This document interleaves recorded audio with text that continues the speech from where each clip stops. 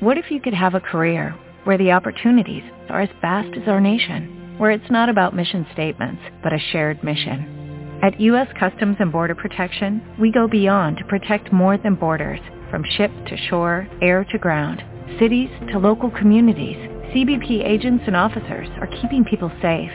Join U.S. Customs and Border Protection and go beyond for something far greater than yourself. Learn more at cbp.gov/careers. Blog Talk Radio.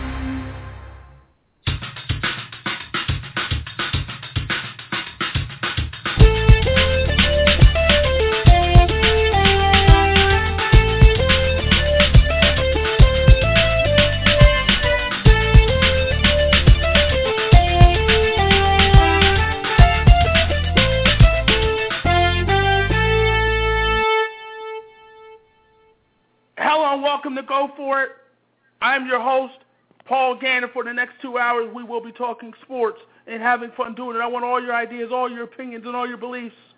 And, of course, as always, you will get a heavy dose of my opinion. If you have an opinion, the number to call, 646-727-3070. That's 646-727-3070. You can listen to the show at blogtalkradio.com/PGAN. That's blogtalkradio.com/PGAN. You can send messages to the show on Twitter at GoForItGant, GoForItGant. Also, you hit us up here on the chat room at blogtalkradio.com/PGAN, where we can talk some sports, have fun doing it. Great show lined up for you today. Expected to be joined by Golden State Warriors guard Shaun Livingston, and Shaun will be joining us talking about his foundation, talking about the upcoming season, and also talking about him signing with the Golden State Warriors. Also, we're going to get his take. I mean, 7 years ago, Shaun Livingston had a very horrific injury, similar to what happened to Paul George. So we're going to get his take on his reaction to it and what Paul George may need to do to come back healthy and become ultimately a better player or the same player. Also, we're expected to be joined by Atlanta Hawks forward Mike Scott. And Mike signed a new deal with the Atlanta Hawks, 3 years, $10 million. So he's back with the Atlanta Hawks. So we're going to get ask him why he resigned with the Hawks. I know he was a restricted free agent, so a lot of times, and plus the Hawks made him a qualifying offer, so a lot of times your options become limited. But we're going to ask Mike why he returned to Atlanta and the future of the Atlanta Hawks. Al Horford will be coming back, so we'll get his take on that. And also comedian Arnez J. Arnez J, a very funny guy. He has a video out there on Netflix, iTunes, and Amazon, racially motivated. So he's a very funny guy, actually, and I look forward to having him on as well. I mean, very funny guy, and we're going to have him on as well. So Mike Scott at 10 after, Shaun Livingston at 7:10, and Arnez J at 7:30. I want to start in the NBA now. Kevin Love. It's official, not official per se, but it's pretty much done. The Warriors, not the Warriors, the T-Wolves and the Cavaliers pretty much have agreed to the Kevin Love trade. Their agreement, according to a Yahoo Sports report, is Kevin Love to the Cavaliers for Andrew Wiggins, for Anthony Bennett, and a protected first-round pick in 2015. So, reality is the deal can't be finalized until August 23rd, and the reason for that is because Andrew Wiggins signed his deal July 23rd, I believe it was, so obviously that's 30 days. So he's got to wait 30 days until he can be traded. So once those 30 days are up, Kevin Love will be on his way to Cleveland, and Andrew Wiggins, the number one pick, will be headed to Minnesota along with Anthony Bennett, along with a number one draft pick in 2015, a protected number one draft pick in 2015. So, this is a deal that many expected to go down. It's not surprising at all. Obviously, at this point now, with Kevin Love and LeBron James together, along with Kyrie Irving, you form another big three in Cleveland now. LeBron goes from a big three in Miami to a big three in Cleveland. And you asked, I know a lot of questions are out there, which big three was better? I think in its prime, which I believe was the first year those two got together, the first couple of years the big three got together in Miami. You have to say the Miami big three because D. Wade was a top 10 player, Chris Bosh, top 15, top 20 player at that time, and LeBron James, obviously, probably the best player, if not the best player in the game. So, second or if not the best, him, Kobe, you get different takes from different people at that time when they first came together. Obviously, at this point in time, LeBron James is the best player in basketball. But I look at Kevin Love to the Cavaliers at this point. I mean, obviously, you have to say the Cavaliers are the favorite. Chicago Bulls are there. They're a team that I think, obviously, with the return of Derrick Rose and the signing of Pau Gasol, they're a team that you're going to have to watch for. They're a team that's, I think, is prepared to contend if Derrick Rose is healthy. The Indiana Pacers, unfortunately, with the injury to Paul George and with them letting Lance Stevenson go to Charlotte with the Hornets, you got to look at the Indiana Pacers as, a fringe playoff team, if not a playoff team at all. So, I mean, other than Miami, I did say Miami, and I mean it. I meant to say Miami because you look at Miami, D-Wade, if he can be the D-Wade that we all knew and loved for the many years, if he can be that guy, along with the addition of Luol Deng, and of course you keep Chris Bosh, if D-Wade can be that guy again, at this point, you have to put the Miami Heat in the conversation. But I look at the East, and it's just like last year. It was pretty much Miami and Indiana. This year, you're getting the sense it's a two-horse race with the Bulls and the Cavaliers. So it should be very interesting.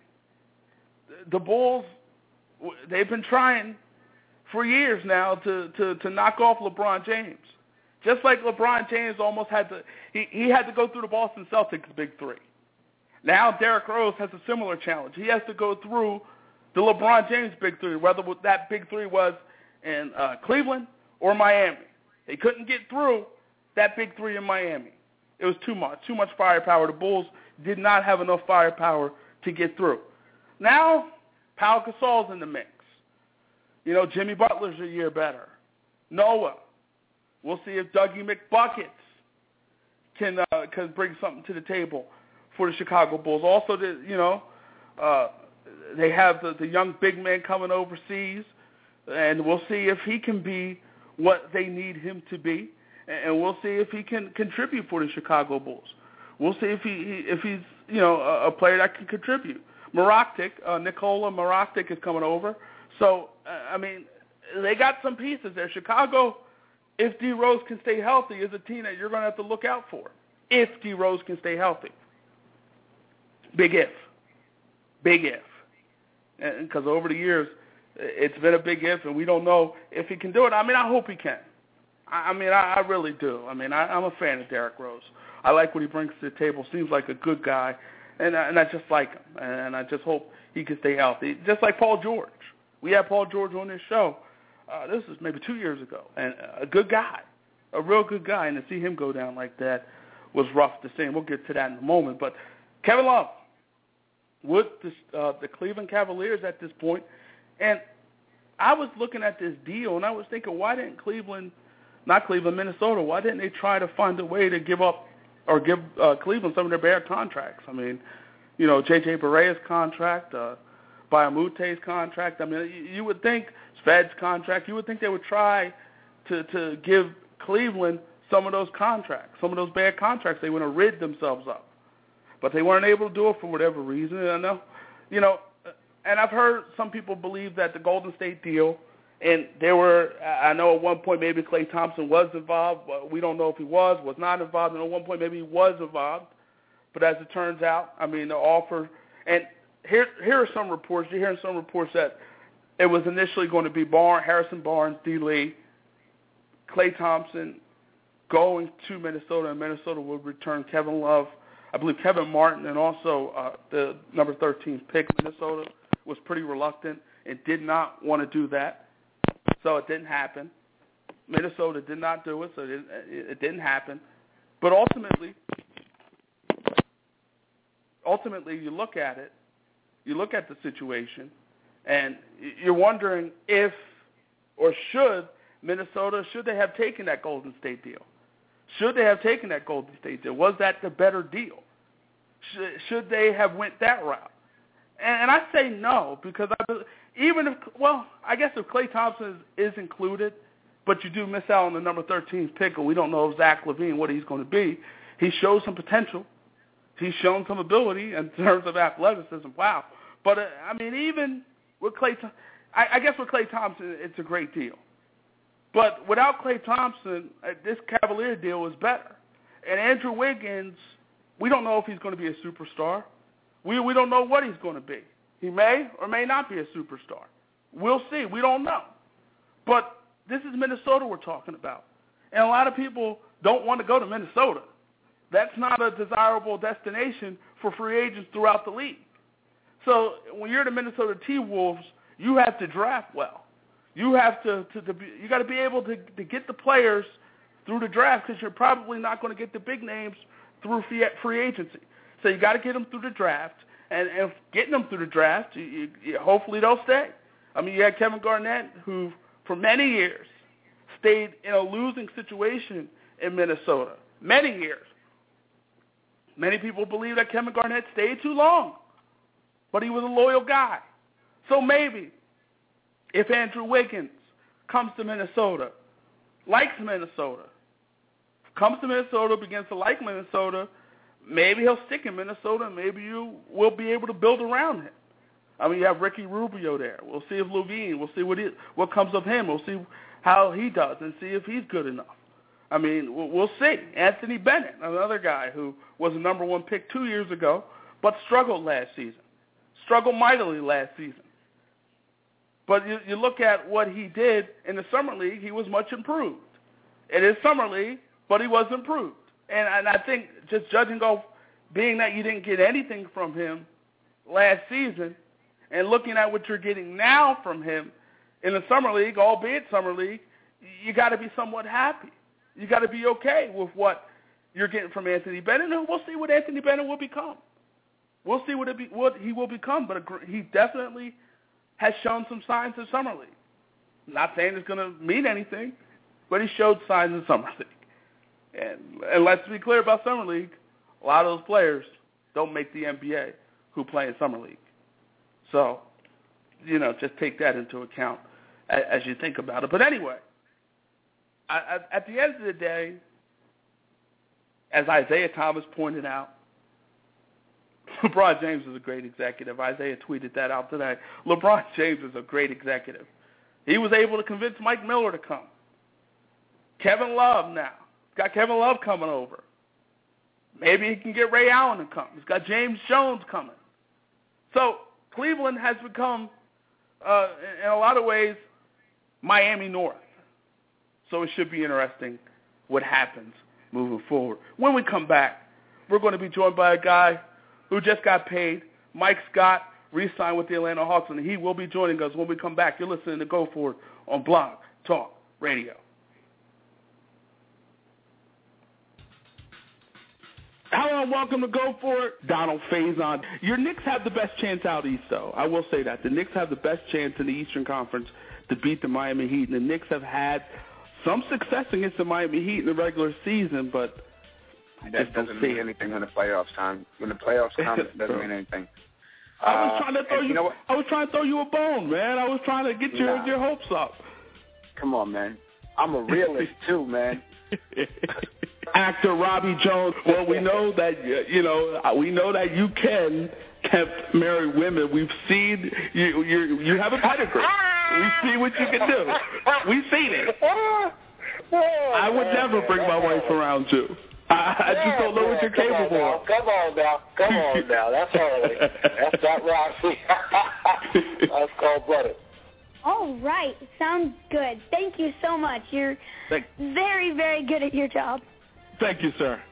Make it fun. You really do. And we're back. And we're going to bring in a guy now who re-signed with the Atlanta Hawks, had a career year for him. Last year, he stepped on the scene for the Atlanta Hawks and really played some big-time basketball for the Hawks in the playoffs and throughout the course of the regular season. This guy had a pretty good season, and he got himself a new deal, 3 years, $10 million. Let's bring him in now. Atlanta Hawks forward, Mike Scott. Mike, how are you? I'm doing fine. How are you? Doing well. Thanks for joining us. Yes, sir. Now, Mike, you were a restricted free agent, but and it took a while, but ultimately you signed and stayed with the Atlanta Hawks. Tell us why. Atlanta was a city I always wanted to stay in, and I liked where the program was going, and I just wanted to stay there. My agent came to agreements with the Hawks, and I'm back. Now, according to reports, you had an offer from a team in Russia. Is that true? And how close were you to going to Russia? That report was definitely true. I was considering it, and I told the Hawks that I was. But, in all actually, I just wanted to come back to Atlanta. That was my main focus. And it's pretty cold over there, too. Yeah, it's very cold, and I don't like the cold that much. Let me ask you this. You had career highs in rebounding, minutes, and points. What was the difference for you last season? Was it all about you getting an opportunity? Why were you better in 2014? I think you're right. It was definitely opportunity when Al Horford went down. They needed another big to step in and, step up while he was out. And it was, another thing was confidence. It was my second year. It was another year of summer league, another year of training camp. And, it was just playing with a lot more confidence. We're talking to Hawks forward Mike Scott. And, Mike, you guys took the Pacers to Game 7. You guys were up 3-2. I had your teammate on, Damari Carroll, and Damari said, you know what, you guys let one slip away. Do you feel like you guys let one slip away? Yeah, of course. I still think about it to this day. Game 6 at home, that was for us to close out the series, and we was up 3-2. We had just won on the road in Indiana with Game 5. So I think we let Game 6 get out of our way. And I believe you guys were up 5 with about 3 minutes to go in Game 6, and ultimately the Pacers were able to close it out in Game 6 and ultimately win the series. Let me ask you about that Game 5 against the Indiana Pacers. That second quarter, 17 points for you in that second quarter, 5 for 5 from downtown. Take us through it. I was just in the zone, feeling it. You see the first 2 go in, you're like, all right, I'm on, and the third 3-pointer goes off the backboard and you make it. I'm like, man, okay, it's gonna be that type of night.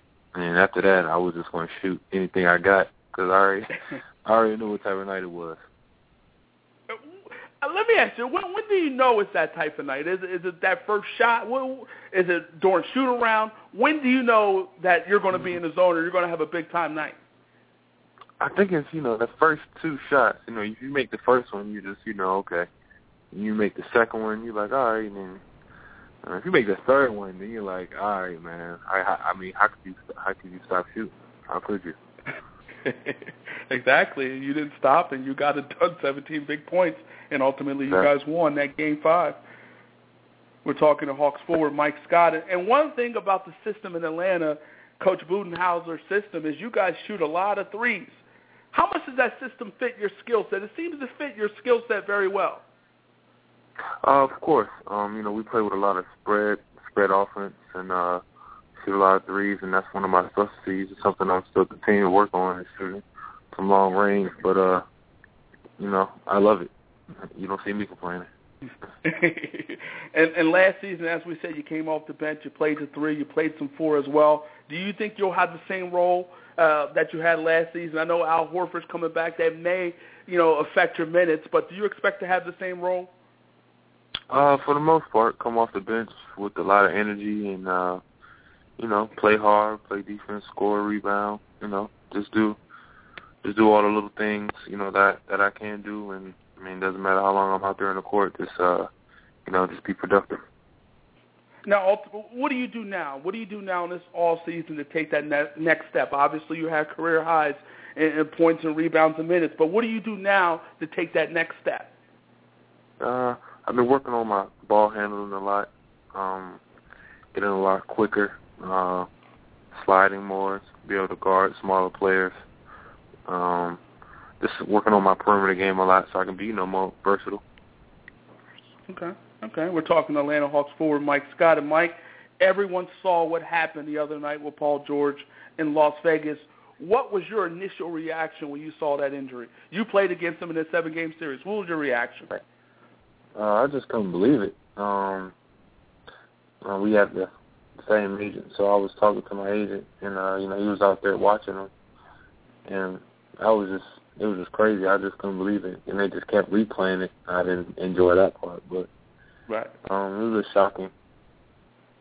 Yeah, I mean it was tough to see, definitely, as you said, and well, have you spoke to Paul George at all? I have not, but I told my agent that that I kept him in my prayers, and hoping he comes out with a successful recovery. Okay, and let's go to your team now. Looking at the Eastern Conference, you got a lot of people talking about LeBron, Kevin Love, and the Cavaliers. Kevin Love probably is coming over. You got D Rose and the Bulls.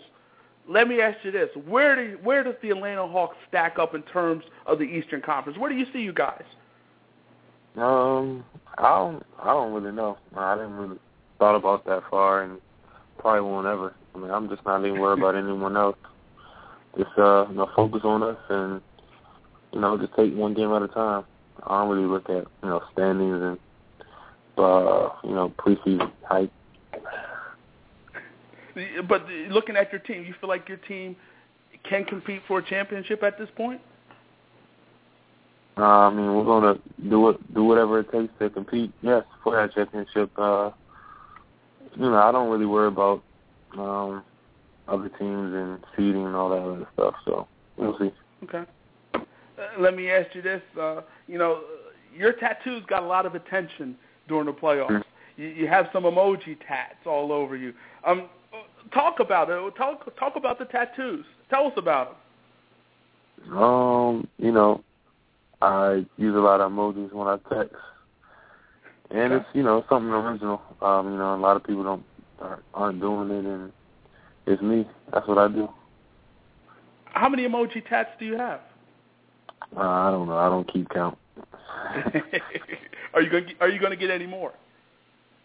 I'm going to get all of them. All of them? Wow. Yeah. You got enough space on the body? Of course. So when do you expect to get all of them? Do you have a timetable? No, I don't. I don't have a timetable. Okay. No. All right. Sounds good. Mike, let me ask you this now. You are on Twitter. Where can fans connect with Mike Scott on Twitter? At Mike Scott on Twitter. It's a pretty simple name. That's exactly. Yeah.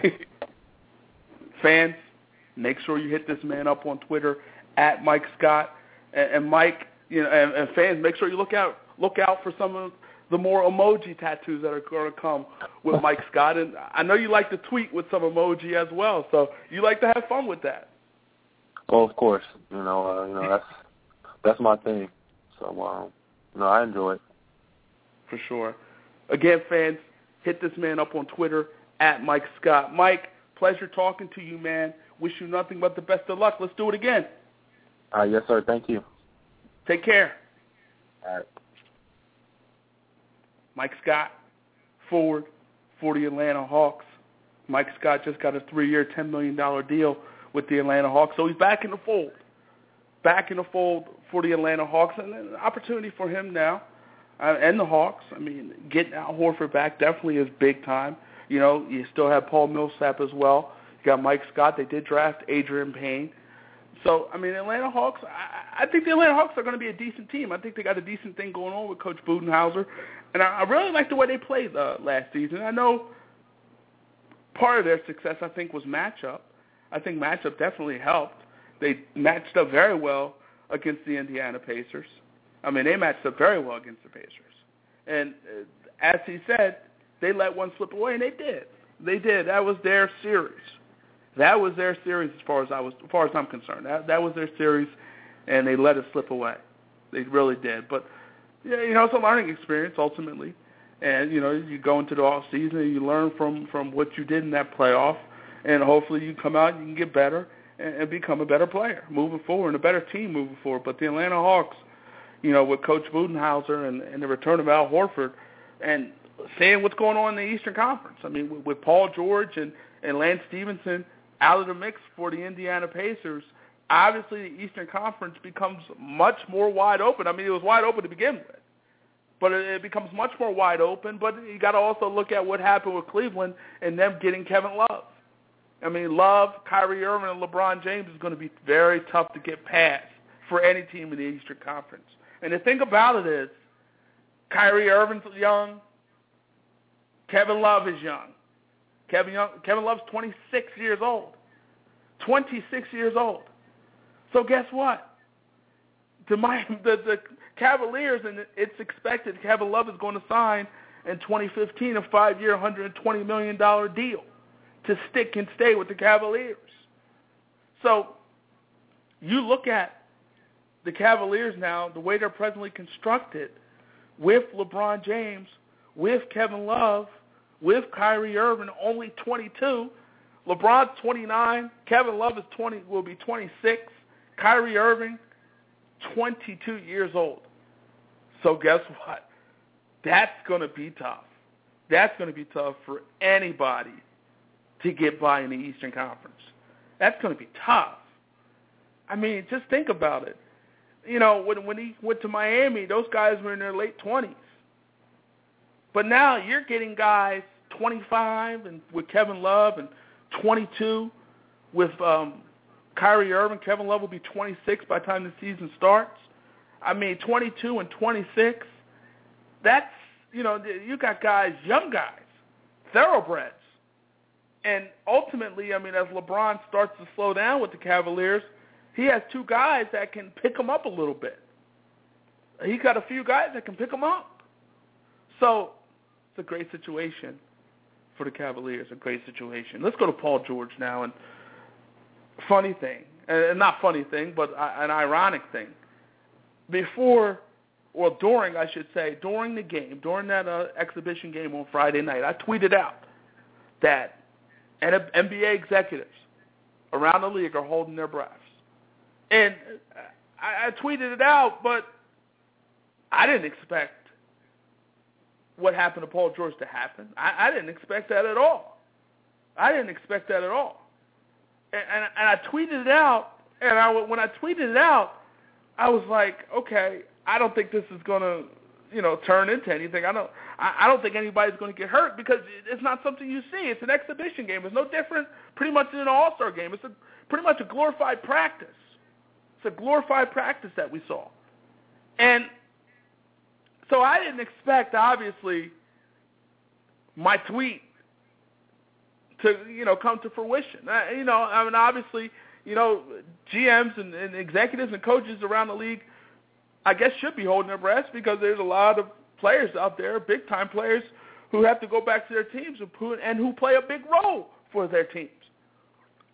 So obviously, you got to be a little nervous. But when I saw the injury, I watched it live, and then funny, I was on my way to the bathroom, about to go to the bathroom. I had to go to the bathroom real bad, pretty much, too, actually. I really did. But on my way to the bathroom, and I stopped, and I kind of missed the play, and I turned around, and Paul George was on the ground, and I heard Fran Fraschilla say that this looks like a very serious injury. And then I saw the replay.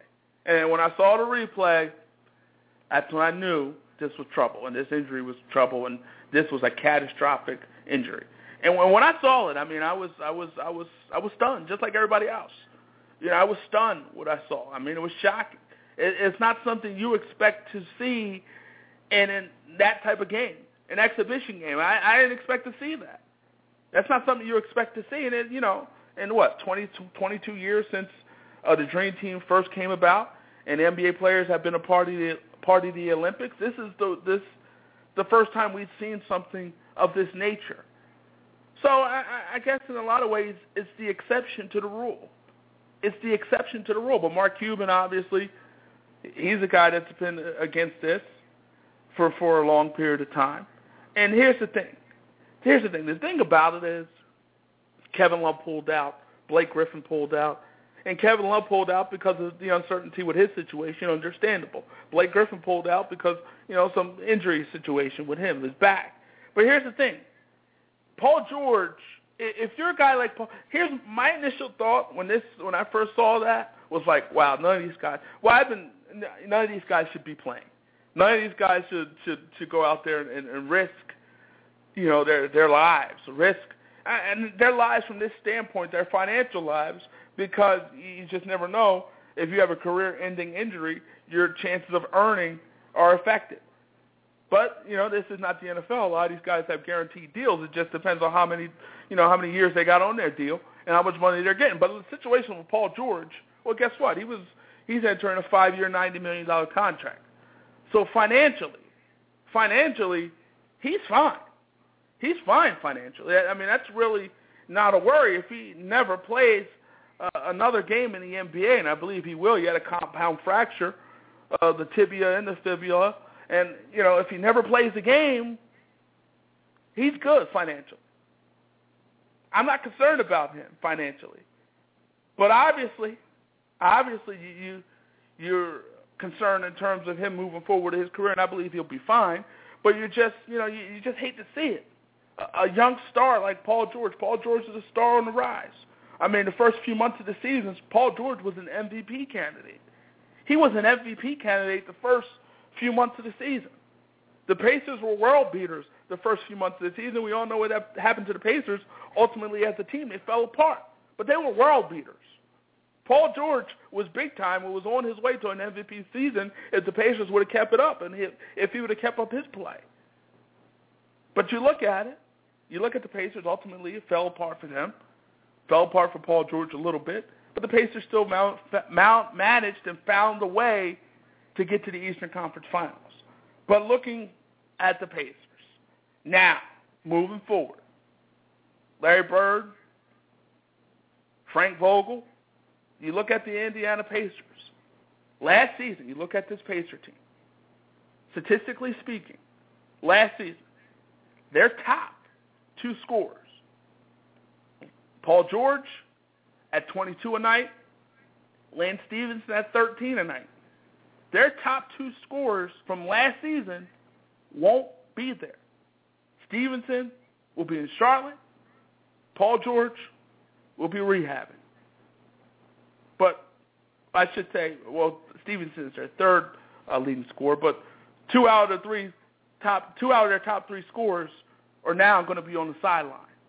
Well, no, Paul George will be on the sideline, but Lance Stevenson will be elsewhere.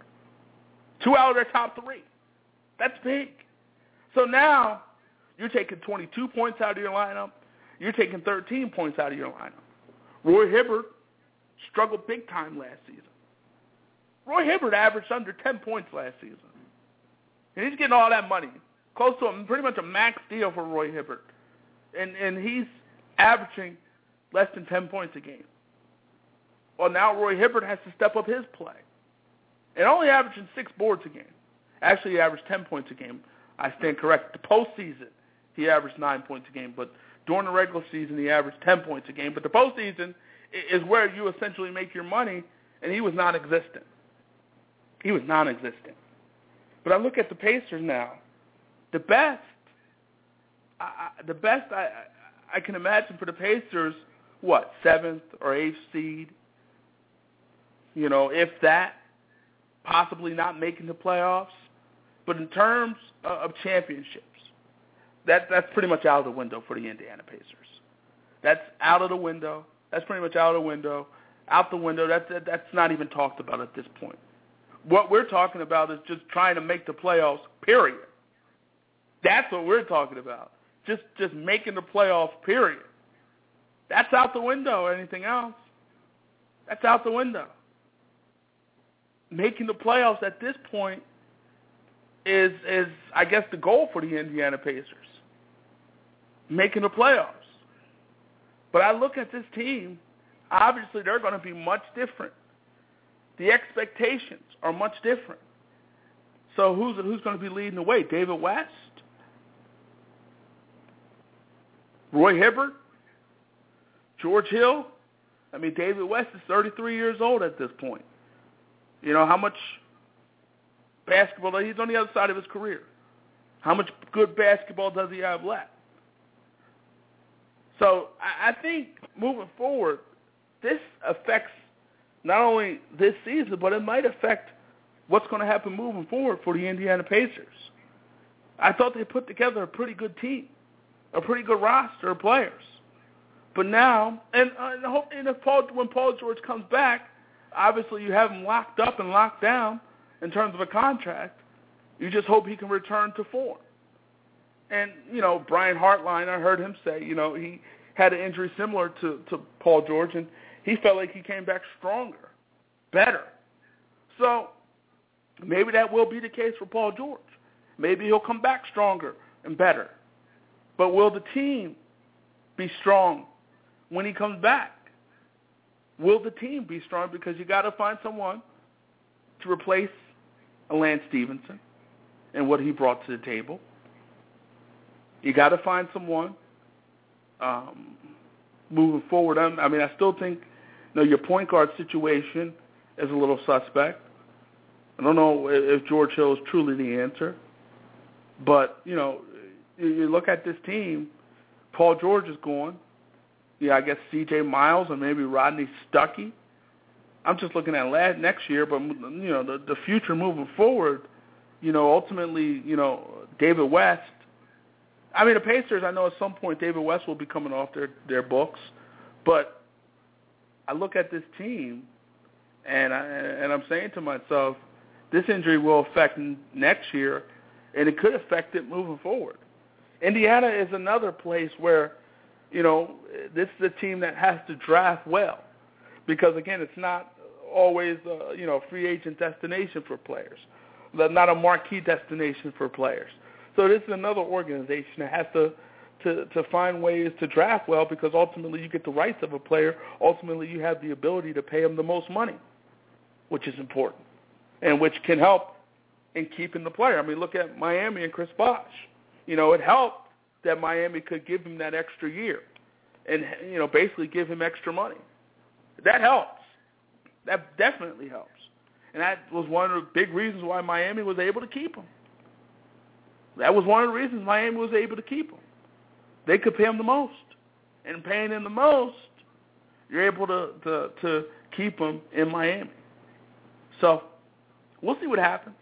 But hopefully, I'm just hoping that Paul George will make a big-time comeback. But moving forward with the Olympics and whether or not these guys should play, I believe, my initial thought was, no, don't come back, don't play. But I think if you had a pretty secure deal as a player, I think I would play. And here's also the thing in terms of what it does. We all know with the 92 Dream Team and what it did for basketball around the world. It helped make the sport more popular. It helped. It helped grow the sport. It helped, it helped make the sport an international sport, a world game. It helped. Magic and Michael and Barkley and Bird and Ewing and Robinson, those guys. It helped. It helped market the game worldwide. And that helps. So, in some respects, it helps the owners, obviously, but it helps the players because if the game is gaining popularity worldwide, well, that helps. That helps you. That might help you in terms of getting an international sneaker deal. That could help. It benefits you. It benefits these guys, in terms of their brand. Winning a gold medal can help their brand. Maybe help sell some extra sneakers. Maybe. So I look at this situation. I believe if you have security, like a Paul George who had security, financial. If you have financial security, as a player, I think I would still play. In terms of the NBA, I think I would still, encourage these players to go out and play. Because, again, the benefits help everybody. More so the owners and the players probably, but it helps. It helps everybody. And it grows the game. And that's always a great thing. You got to grow the game. And, those guys playing in these, in the Olympics helps grow the game. It helps make the game popular. So my initial thought was, what? If I'm a player, I'm pulling out. But then I thought about it, and then my second thought was, okay, if I'm a player and I have financial security, I'm staying. If I'm a player and I don't have the financial security that I want and I'm looking for, I'm going to stay. I'm not going to do it. A guy like Kyrie Irving, he has financial security. So if you're him, why not stay? A guy like John Wall, he had financial security. Granted, he got cut, but he had financial security. Why not stay? So, guys like that, stay. You should stay. Because, again, you're good. You're good financially. You're good. Even a guy like DeMarcus Cousins, who has financial security with the Sacramento Kings. Last year, he signed a 4-year, $62 million deal. So he has financial security. And so a guy like him, he should be out there. Kevin Durant, I know at some point in 2016, he has an opportunity to opt out. So Kevin Durant, and on some level, he has financial security. And also, speaking of Kevin Durant, just, I saw this story a few days ago. There's a possibility now. Kevin Durant, he's a free agent, a shoe free agent. So his deal with Nike has expired. So at this point, there's talks that Under Armour is looking to give Kevin Durant $30 million a year. $30 million. $30 million a year off the court. This is not even on the court. Off the court.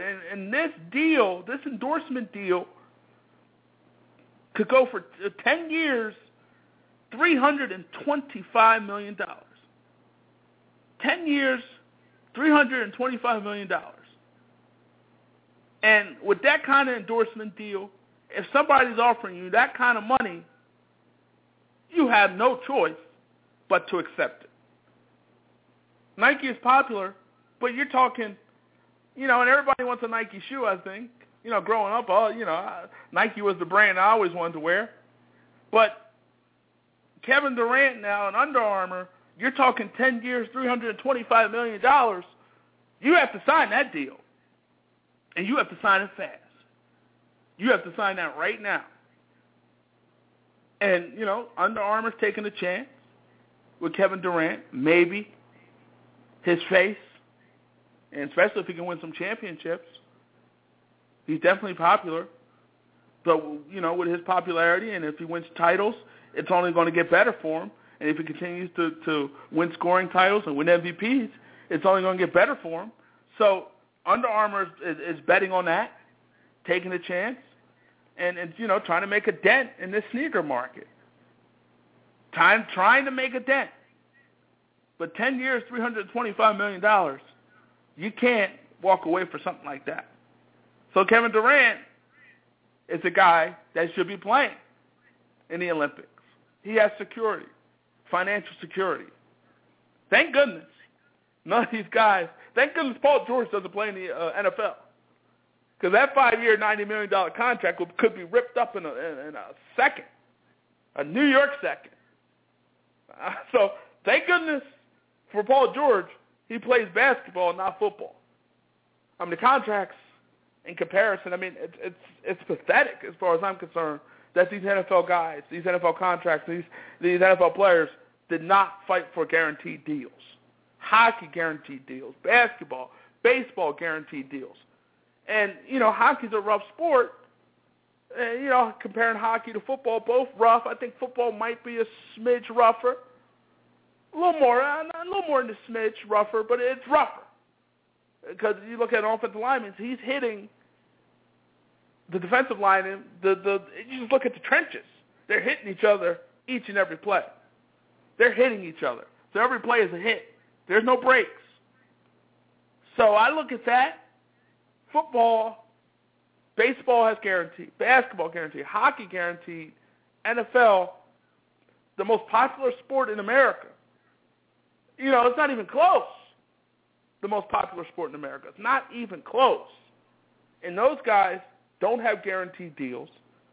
And so the money that they're making pales in comparison to the money that's being made by NBA players, that's being made by NHL players, that's being made by baseball players. Pales in comparison. Perfect example. You look at Jimmy Graham. Look at, Jimmy Graham's deal. Jimmy Graham has guarantees of about $20 million. $21 million in guarantees. $21 million. So he's guaranteed with his new deal, 4 years, $40 million. $20 to $21 million of that deal is guaranteed. Well, you look at a guy, just compare it to, and Jimmy Graham is arguably the best tight end in football. You compare it to a guy like Jordan Hill in the NBA.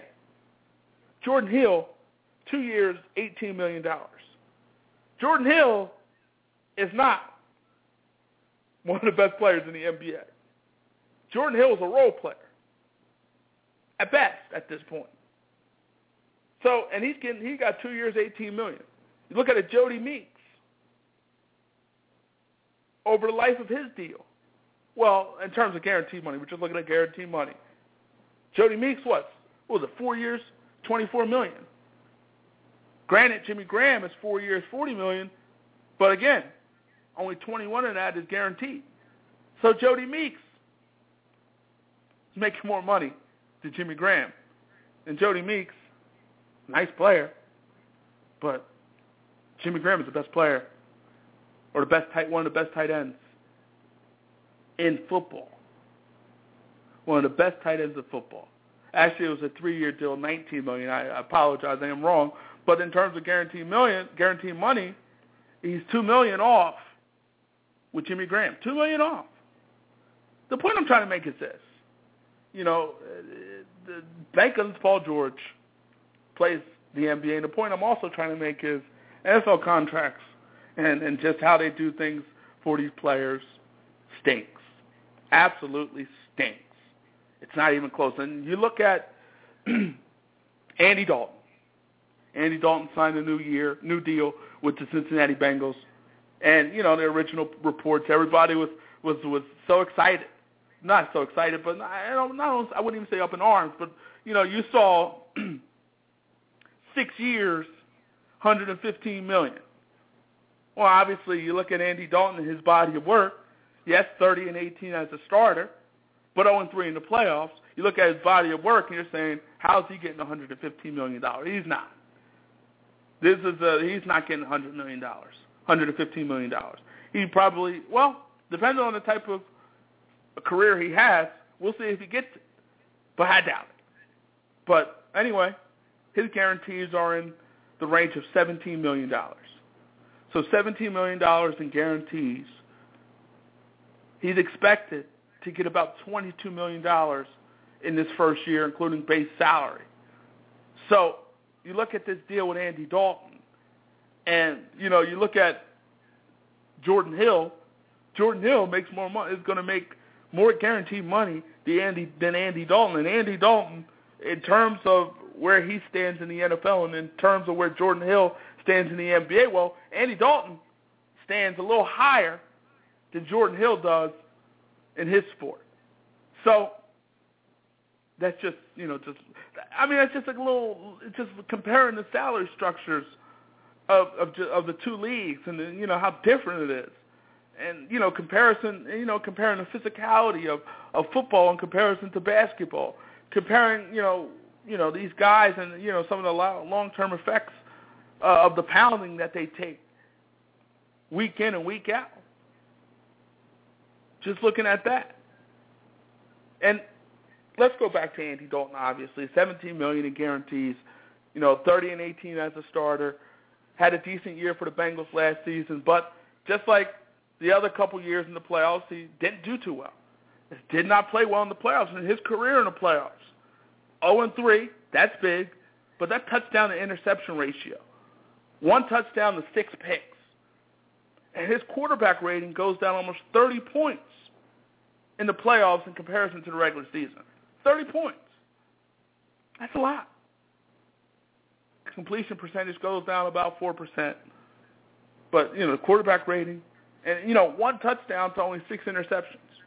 Obviously, you're not doing what you need to do in the playoffs to help your team be successful. You're not playing well. You're not. But at the end of the day, I think it's a good contract for him. I think it's a good contract for the Bengals. Basically, it's a year-to-year situation. So, and his deal was better than Kaepernick's deal. His deal was better than Kaepernick. And Kaepernick is a guy who had a lot of postseason success. You can argue Andy Dalton's body of work is better. I mean, you know, in terms of regular season, in terms of starts. I mean, he started 48 games. So you can argue that in terms of that, you know, his body of work is better and, you know, led his team to the playoffs 3 straight years. Kaepernick 2 straight years to the playoffs and, you know, with the 49ers. So the point I'm trying to make is this. First of all, you know, the salary structures are all messed up. That's point number one. Point number two, comparing Kaepernick's deal to Andy Dalton. Andy Dalton's making $17 million in guarantees. Kaepernick $13 million in guarantees. I looked at that Kaepernick deal, and it was a bad deal. It's a bad deal as far as I'm concerned. It's a bad deal to me. It really is. I mean, it was a bad deal. It just was. I mean, it was a bad deal as far as I'm concerned. I mean, I just look at that deal, and I'm saying to myself, I mean, why are you signing this deal? I just feel like you had a little more leverage than that. I really do. I felt like you had more leverage than that. Why are you signing that type of deal? Why are you signing a deal that only gives you $13 million in guarantees? I mean, I look at the situation with Joe Flacco and what he did. Joe Flacco, he waited, and guess what? I mean, they couldn't come to an agreement with a contract, so ultimately he played it out. He went on and won a Super Bowl. Guess what that got him? A $29 million signing bonus and $51 million in guarantees. $51 million in guarantees. You compare that to Andy Dalton. You know, Andy Dalton has $17 million in guarantees. You look at Kaepernick, you know, $13 million in guarantees.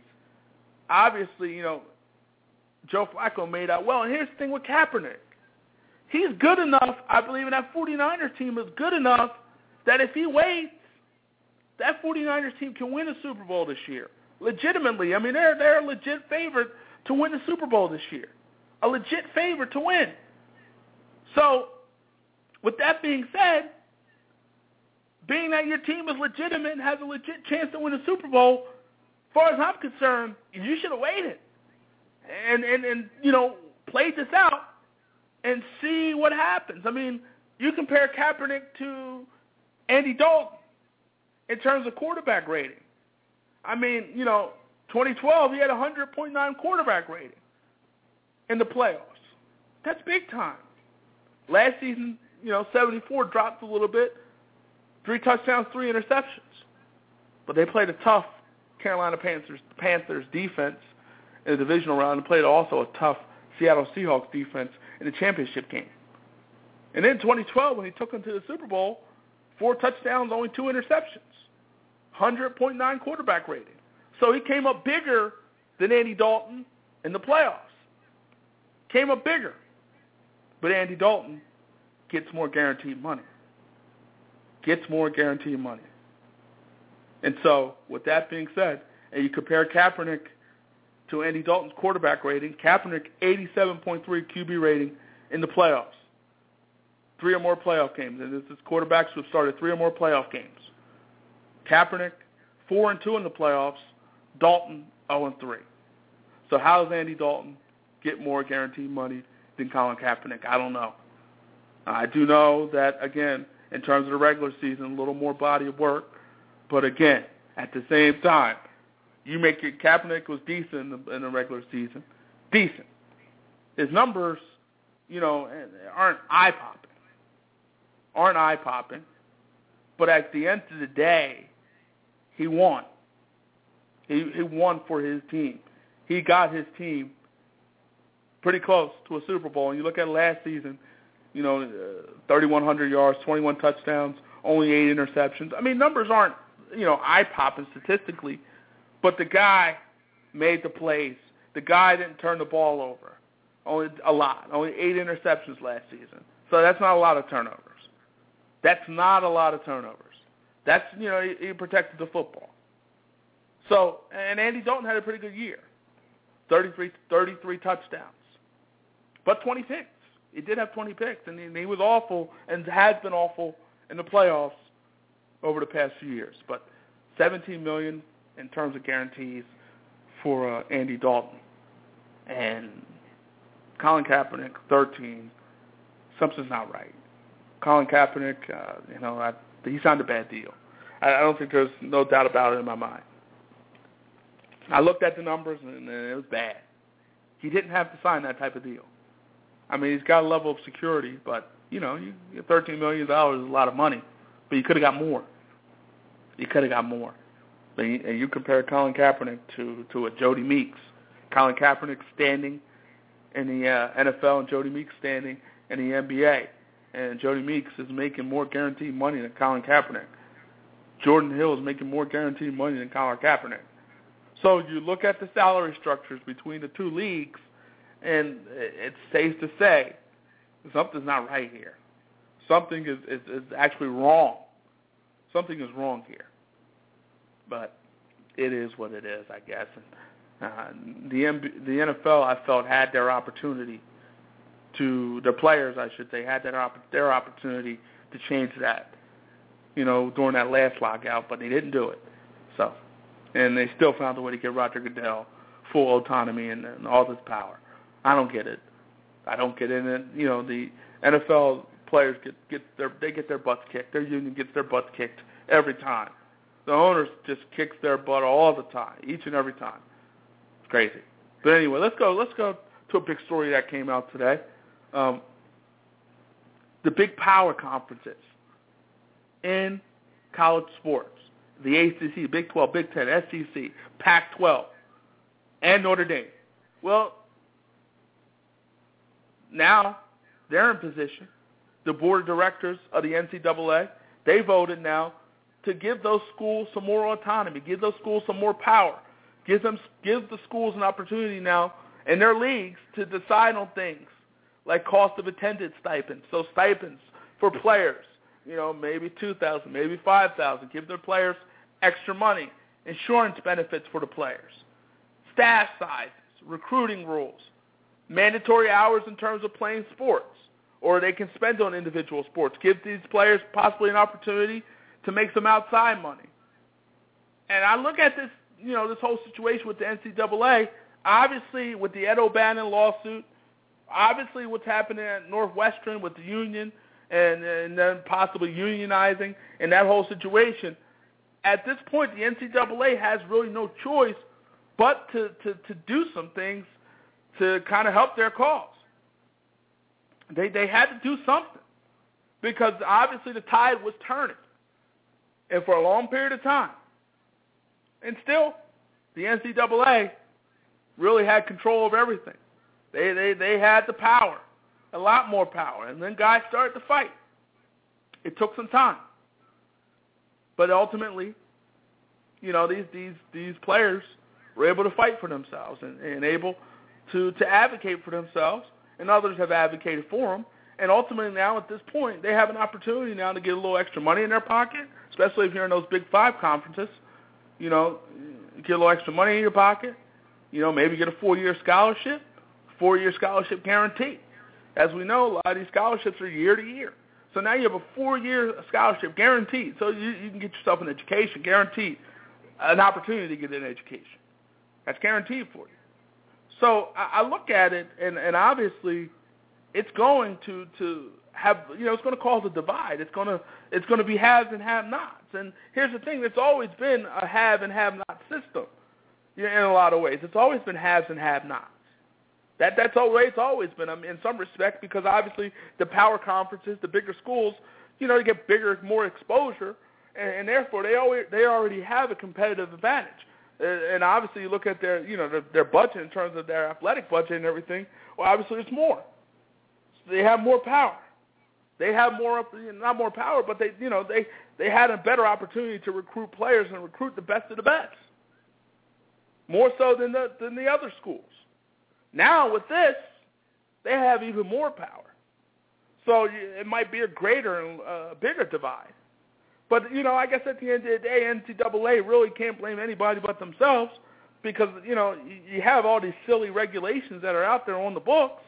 Guess what? These regulations are silly and they're ridiculous. And, some of the rules that you want these players to abide by. And, these players can't do necessary things to help feed themselves. And, again, as we talked about last week, I believe, there was a study out there that shows that there was about a $3,000 divide and gap that the players had to come up with. The money, they had to come up with $3,000 based off of what they get in terms of scholarship and everything else they get from the university.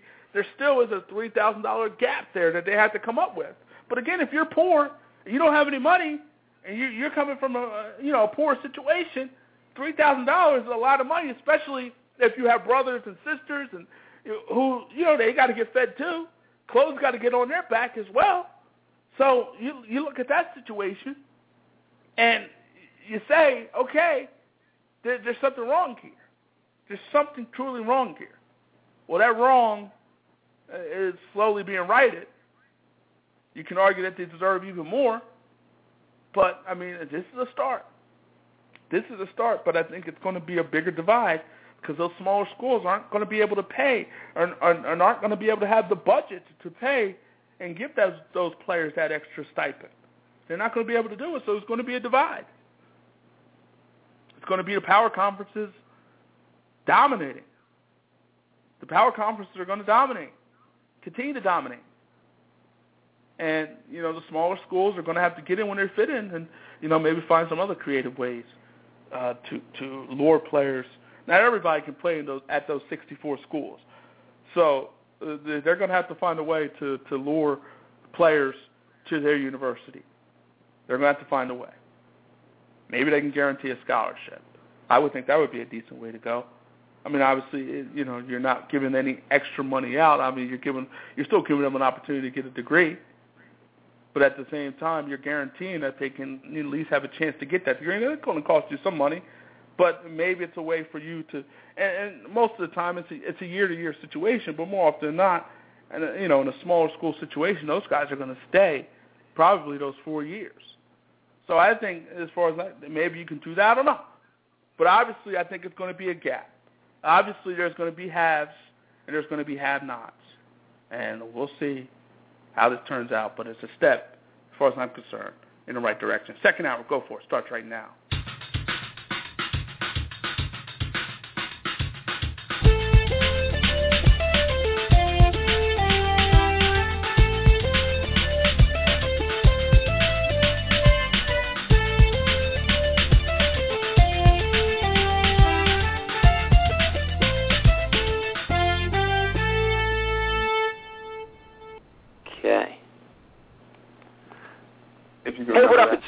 Almeida, a.k.a. Corey Live, host of Picturica on the Hub and warm-up host for American Idol and Dancing with the Stars. And right now, you are listening to Go For It on Blog Talk Radio with my man Paulie G and Jeremy. Get it! Thank you, sir. You got it, brother. Have a go, man. And we're back. Second hour Go For It starting right now. In this hour, we're expected to be joined by Golden State Warriors guard Shaun Livingston.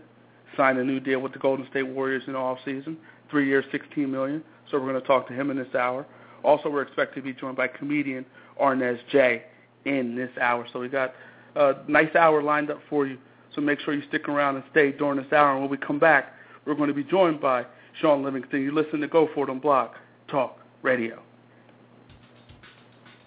Hello and welcome to Go For It. Donald Faison. Your Knicks have the best chance out east, though. I will say that. The Knicks have the best chance in the Eastern Conference to beat the Miami Heat. And the Knicks have had some success against the Miami Heat in the regular season, but that doesn't mean anything when the playoffs time. When the playoffs come, it doesn't mean anything. I was trying to throw you a bone, man. I was trying to get your hopes up. Come on, man. I'm a realist too, man. actor Robbie Jones. Well, we know that you can marry women. We've seen you have a pedigree. We see what you can do. We've seen it. I would never bring my wife around you. I just don't know what you're capable of. Come on now. That's Harley. That's not Roxy. That's cold-blooded. All right. Sounds good. Thank you so much. You're very, very good at your job. Thank you, sir. Make it fun. You really do. And we're back. And we're going to bring in a guy now who had a very good season for the Brooklyn Nets last season, contributed a lot to that ball club, and a guy now who's moving on to the Golden State Warriors. Let's bring him in now, guard Shaun Livingston. Shaun, how are you? Hey, how's it going? Thanks for joining us. Yes, sir. Happy to be on. Shaun, I got to ask you this. We saw the injury to Paul George. It was a very gruesome injury. We know what you dealt with in terms of, having a catastrophic leg injury. Your initial reaction when you saw that injury with Paul George? I didn't see it. But just hearing about it, I understand it's a very severe injury, kind of a compound fracture, similar to what Kevin Ware did. And, you obviously feel for him and all the work that he's put in, but in understanding injuries do happen to, professionals. Injuries can happen to anybody. And, I know the work that he put in to get to where he's at, or where he was, is going to be the same work that he puts into the rehab and getting back to the top, So I have the utmost faith in Paul George and his recovery. So you can't watch it? You refuse to watch it? No, I'm not watching it. I don't watch injuries. You didn't miss anything, definitely. I mean, in terms of his comeback, obviously, the mental hurdle. You know this very well. It's very tough. It's very rough. How long did it take you to trust your body again?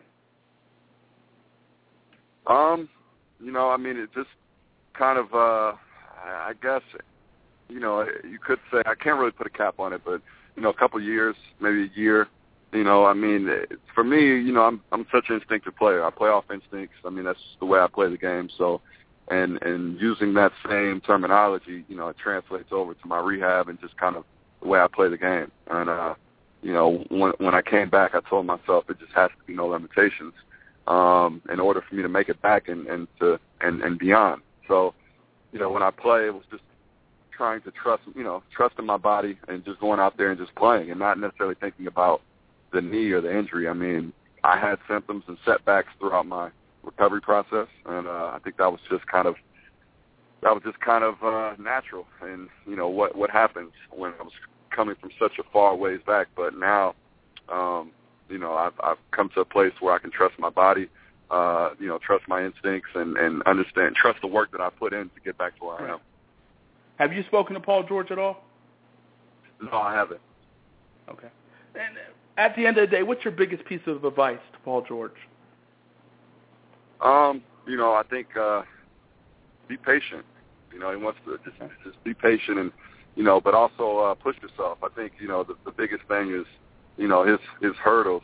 Obviously, you see the injury, and it's more of a shock value than anything. You kind of see what happens, and you're just shocked that an injury could happen. That's severe, but, try to, I think, just, as far as his work ethic, I trust that, but the mental hurdles and the mental stability, every day, just setting goals for himself and pushing himself past those goals, and, the same type of mentality that it takes, to compete at the highest level, to get to where he is, to be one of the top 10 players in the world. Use that same mentality in fighting your rehab, because it is a fight, every day. The mental hurdles, it's a fight. And you tweeted out that experience, the rehab and everything made you stronger mentally. Talk about that. Yeah, definitely. Just in my approach, and being here and appreciating the game, and just obviously, conquering your fears and and going out there and just making it happen. I think you can't be afraid of failure. If you want to be great at something, and I think these type of injuries, they really strengthen you. mentally, emotionally, you know, and it really can show what you're made of, you know, in a time of distress or in a time of chaos, in a sense. You know, everybody has their opinion. Everybody, the public opinion, you know, they think that you're not going to make it back, or, you know, you'll never be the same, or, you know, and some of those things, you know, could ring true in the future, but we don't know, you know, and I think for him it's just controlling, you know, his thoughts, his thought process, his outlook, you know, and remaining positive, but, you know, pushing himself to the brink, you know, to get back to where he was and even further, to be the player that he's destined to be. We're talking to Warriors guard Shaun Livingston. And Shaun, you signed with the Golden State Warriors after a successful season with the Nets. What made the Golden State Warriors situation attractive for you? Well, the fit. It's a great fit. I mean, the players, the team, they have a great group of guys over there.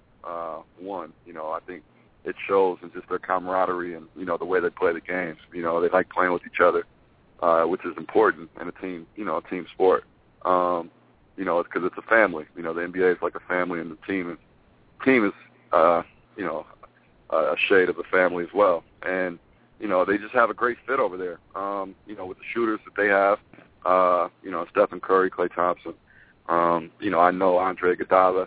I played with Andrew Bogut. Yeah. I know David Lee from Missouri. So, I mean, these guys, you know, it's a good fit. I think what I can bring to the table, it's something that I think the team and myself can both mutually benefit from. Now, do you see yourself having the same role that you had with the Nets, being almost a sixth man? Similar roles. I mean, you know, the teams are kind of put together, you know, they're kind of put together in similar ways. But I think, you know, just coming in and backing up either Steph or Klay, and just kind of being there for those guys and pushing those guys, you know, every day to get better. Because those guys, their potential is obviously huge, and their performance and their success keys to the team's success as well. Now, did the Nets offer you any type of contract? Yes, they did, but you know, it's a business, and it was a family last year. You know, I had a good year. I wish we would have went further. You know, and I enjoyed my time playing with them. I learned a lot playing with some of the players, and Joe, Paul, you know, Kevin, and Jason. But I mean, it's just, you know, it's the way the business works. And, you know, I would have loved to be back, but now I'm a Golden State Warrior, and I'm happy to be here. We're talking to Warriors guard Shaun Livingston. You talked about the situation in Brooklyn. You played in 76 games, which was a career high for you. You had a very good season with the Brooklyn Nets. Talk about your season with the Nets and what you did. Well, yeah, I had a good year. I mean, it started out rocky. You know, Brooke went down. Jason played with the lineups, put us, you know, inserted me into the starting lineup, kind of went more of a hybrid lineup, and it just, you know, the fit was good. It worked. You know, a lot of the times it's not necessarily about, you know, the individuals, but just the chemistry between the individuals. I think that's what kind of determines the success of the team. You know, if you look at the teams that win, I mean, they have good chemistry with each other. You know, players, role players, they know their roles. You know, all the players know their roles. So, you know, I think it was a good fit from that standpoint, and I think it's, you know, just as good, if not better, here in Golden State. Now, the Warriors do have a new coach in Steve Kerr. At this point, do you know in terms of the offense, will it be a triangle? Will it be a variation of the triangle? What kind of offense will they be running in Golden State? That's a good question. I'm not sure. You know, I'm not sure. I'm pretty sure it'll be predicated on ball movement and body movement. You know, just I mean those are the hardest offenses to guard. You know, from a team defense standpoint. So I think that's just looking for more ball movement and body movement, and, you know, just trying to get more guys involved. We're talking to Golden State Warriors guard Shaun Livingston. And looking at the Golden State Warriors, obviously you talked about the talent, Steph Curry, Klay Thompson, Iguodala, David Lee, to name a few. How close do you think this team is to winning a championship? It's rough out there in the Western Conference. How close do you think this team is to winning a title? I mean, you know, obviously the West is stacked, but, you know, there's a lot of teams that are right there. You know, and I feel we're one of them. I think that's the mentality that, you know, you have to take into training camp. You know, teams come in and they, you know, there's only a handful of teams that really believe that, you know, they can win a championship. And I think we have to be one of those teams from the get-go. For sure, definitely. A lot of talent there with the Golden State Warriors. We'll see what happens. It's rough out there in that Western Conference, man. A lot of teams out there, a lot of great basketball teams out there in the West. So it should be interesting what happens. Shaun, you're doing big things with your foundation, the Shaun Livingston Foundation. Tell us about it. Yeah, Shaun Livingston Foundation is something I started, you know, when I went professional in Los Angeles, and we've done some things here in LA, working with different community centers and different organizations out this way. And then once I left LA, you know, the more time that I spent away, and the more I started to move around, I felt it was just necessary to bring the foundation back to Peoria. You know, and now that's where our target is. It's Peoria, Illinois, where I'm from, and that's where I was raised. And so now the foundation is working there with other community centers and working with kids, you know, at risk kids in the community, you know, to try to provide opportunities, you know, try to work with different outreach programs, and just help, you know, just to give back. I mean, it means a lot to me. You know, being where I'm from, you know, I was able to receive opportunities by going to different schools and different places and working with different programs. And, you know, I want to help and provide some of those same programs and different programs as well for kids back where I grew up, because I think that's important. You know, I mean, wherever you leave and wherever you're from, it's important to give back and to show how much the community did for you and how much they mean to you. Now, where can fans find information about some of the great things going on with the Shaun Livingston Foundation? You can find information through our website at the ShaunLivingstonFoundation.com.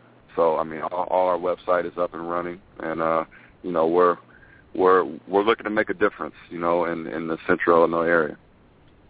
Definitely. And fans, also make sure you hit this guy up on Twitter at Shaun Livingston. As a whole, you started your career in LA, you're back out on the West Coast. You like being out on the West Coast?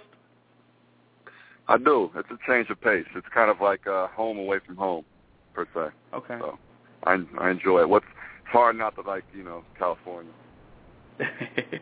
For sure. Again, fans, make sure you support all the great things going on with Shaun Livingston. Make sure you hit him up on Twitter at Shaun Livingston. Shaun, pleasure talking to you, man. Wish you nothing but the best of luck moving forward. Let's do it again.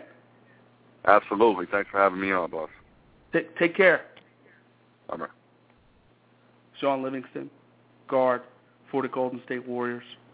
And we wish Shaun Livingston nothing but the best of luck. And, you know, you just hear his story and how he was able to come back from that catastrophic knee injury. I mean, the injury was worse than Paul George. I mean, he tore ligaments, ACLs, MCLs, and, you know, so it was a lot worse than Paul George's situation. But I got to give him a lot of credit because he worked his way all the way back. I mean, that injury happened 7 years ago, but it was big time. It was a big-time injury.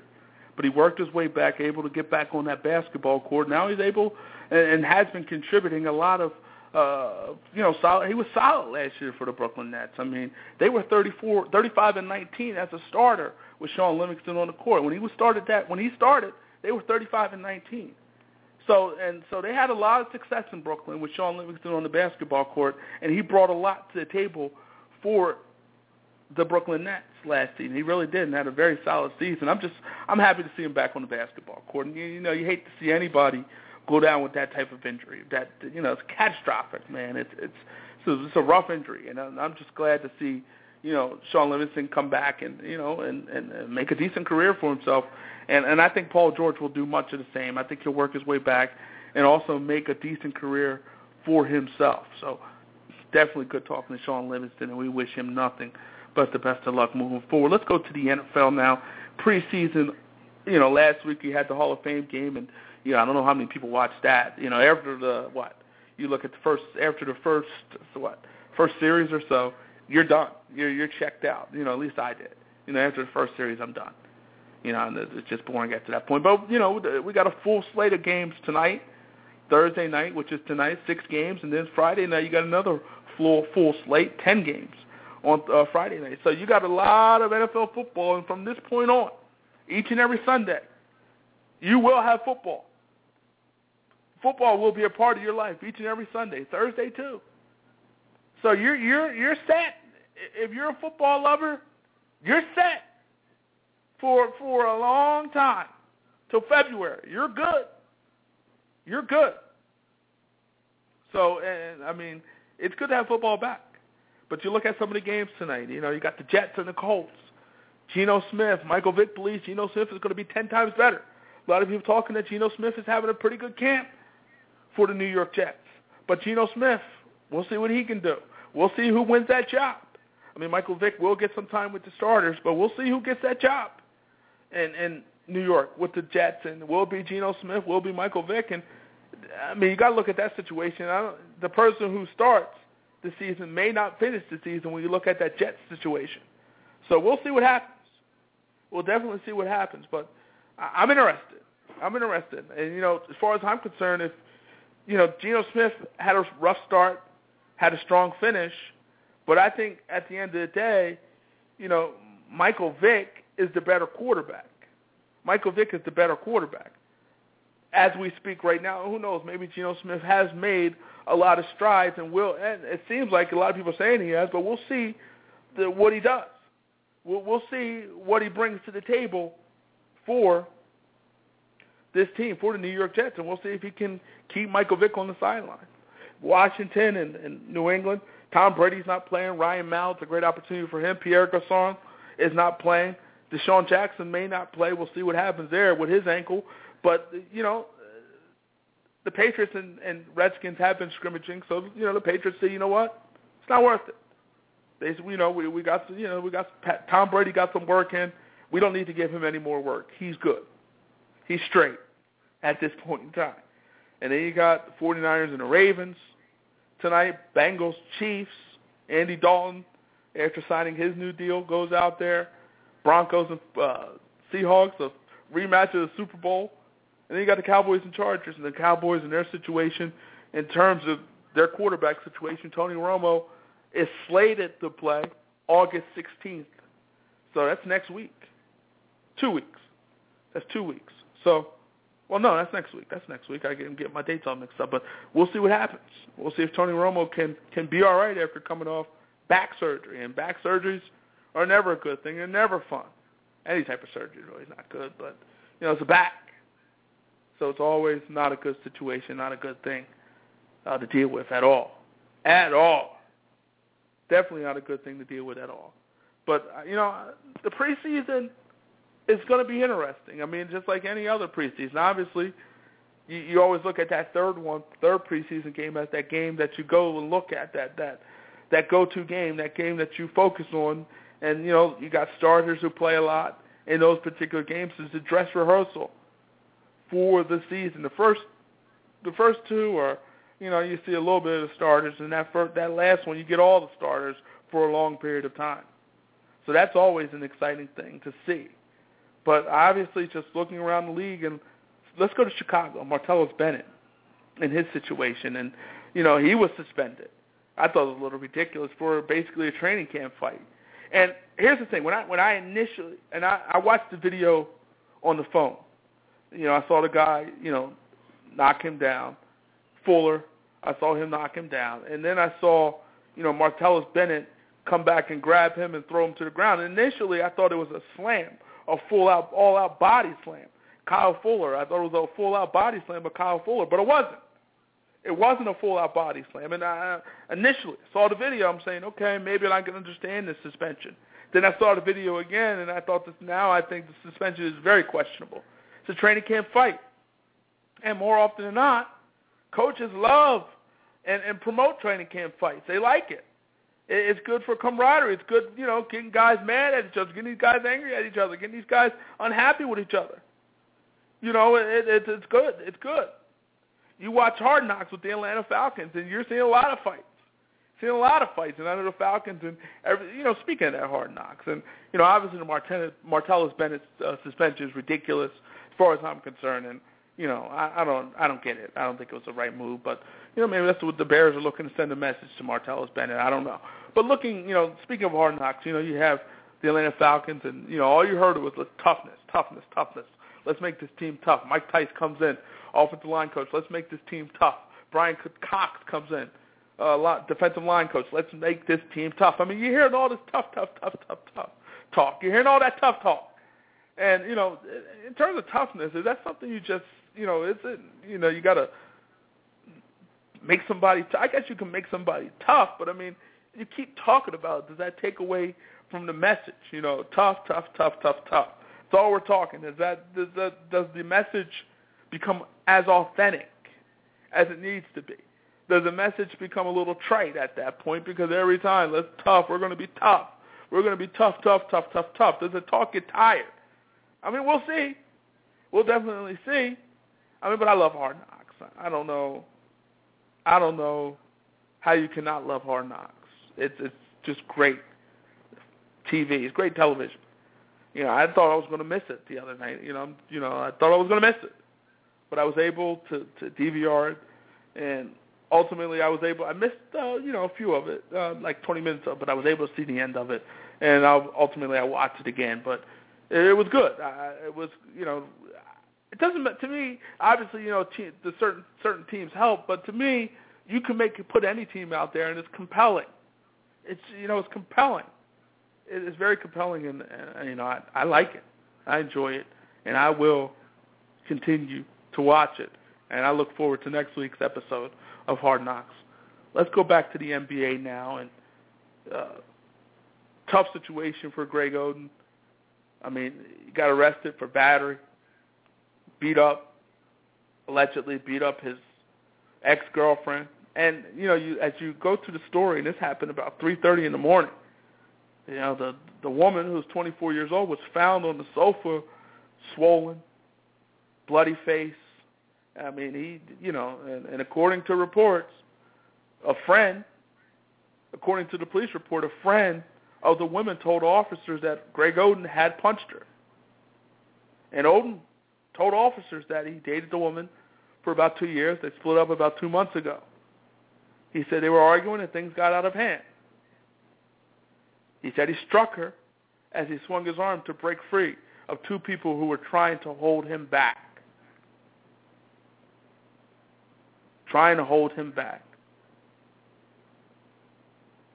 So, and, one of Greg Oden's relatives said this to the police, that, quote, every time the two visit and go out, there is an argument to follow. So obviously this is a very toxic situation. A very toxic situation. Toxic. Very toxic.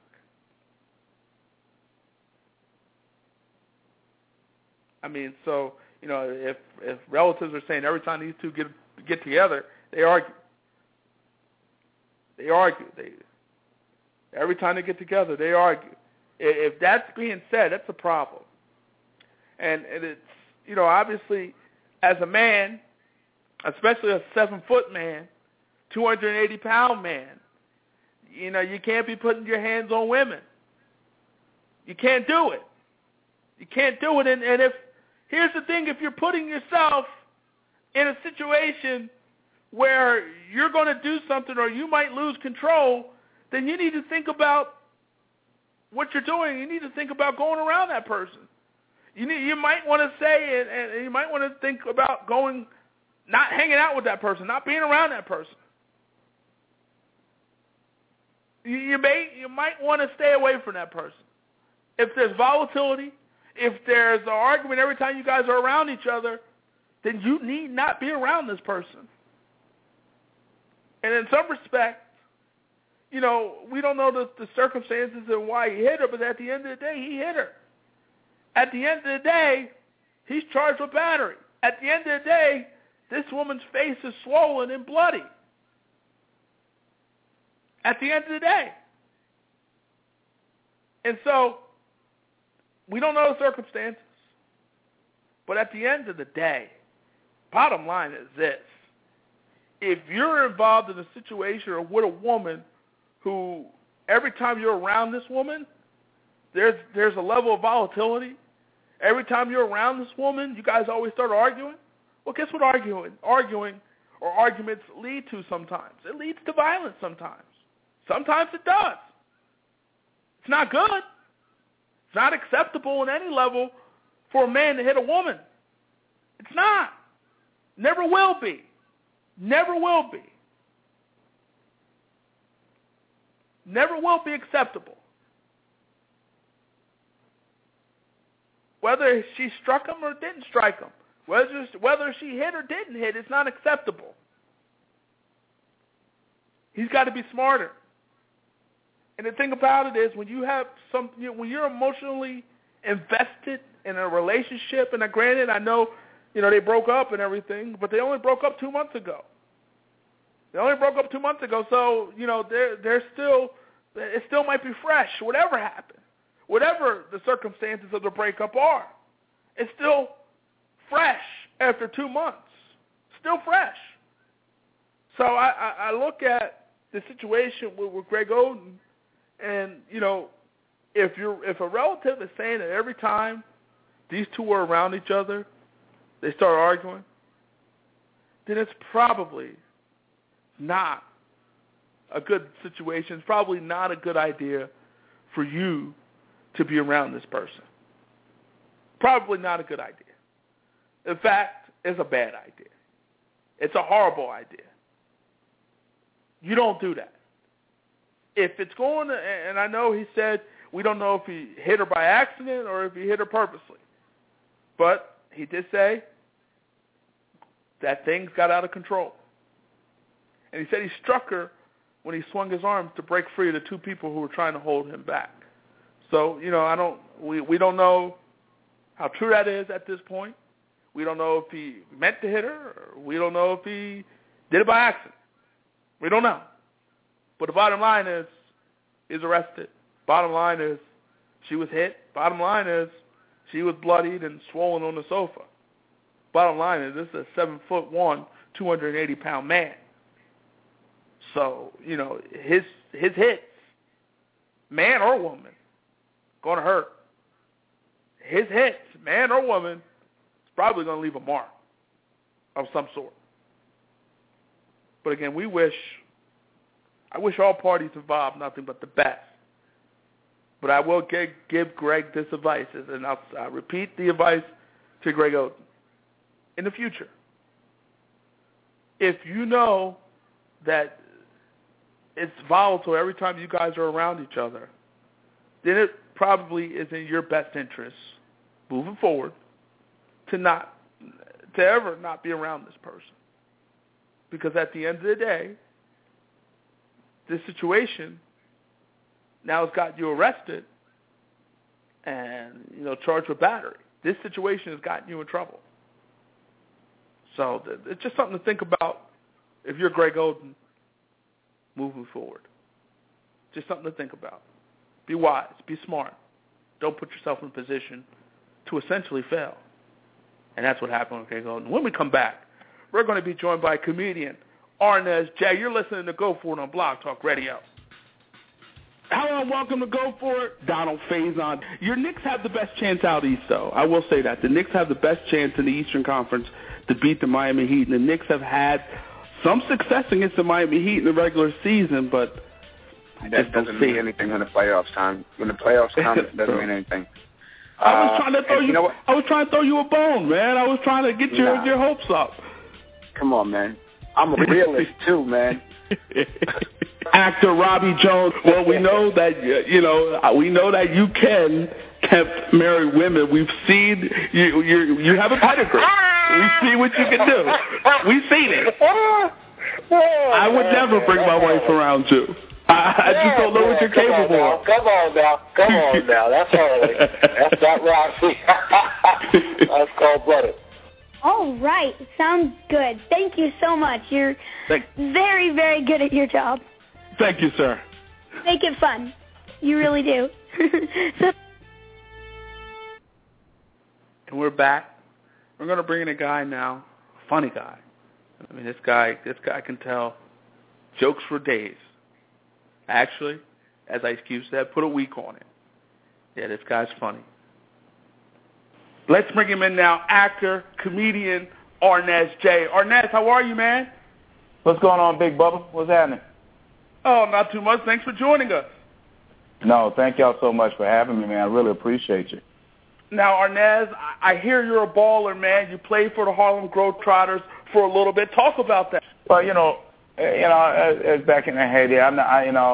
The Globetrotters, and it's actually a very, if you ever get the chance to go see or have the opportunity like I did to just play with them for a little bit, it's just one of those childhood-like dreams that you never would think that would have ever happened. It's just certain things happen in our life you just think that would never happen. Me being a Globetrotter, me ended up going on concert with Prince. It's just, dude, certain things in your life, when they happen, you just have to, you grab hold of them and you just think of it as a blessing and just as something you just store in your memory book forever. How'd that happen? How'd that come to pass?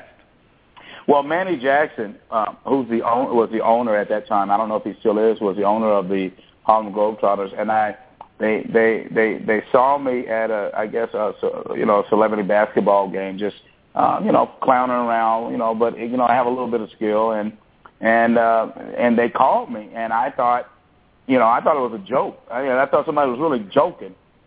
That Manny Jackson, the owner, matter of fact, I hung up. I hung the phone up, and my agent called me and said, no, this is for real, dude. I mean, I wouldn't have never known. So that's how that transpired. He called me up and said he wanted me to come out and be a part of the Harlem Globetrotters, and I just went like wow, dude, like wow, you don't even understand, wow. Let me ask you this: you said you were hanging out with Prince.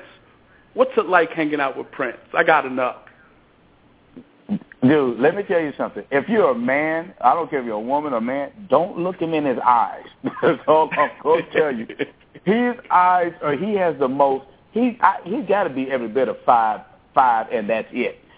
5 and that's it feet. When I tell you, dude, when you look him in his eyes, man, you're going to get hypnotized, I promise you. I felt like a girl when I was in his presence, man. It was just like you catch yourself in so much awe, you don't know how to. Your manhood leaves. You can forget that. No, there are no fruit balloons. You are wearing thongs. That's all I'm telling you. and I don't care what anybody says. That has nothing against my manhood. But when you're in Prince's presence, you're just not the man no more. You understand what true power is. And that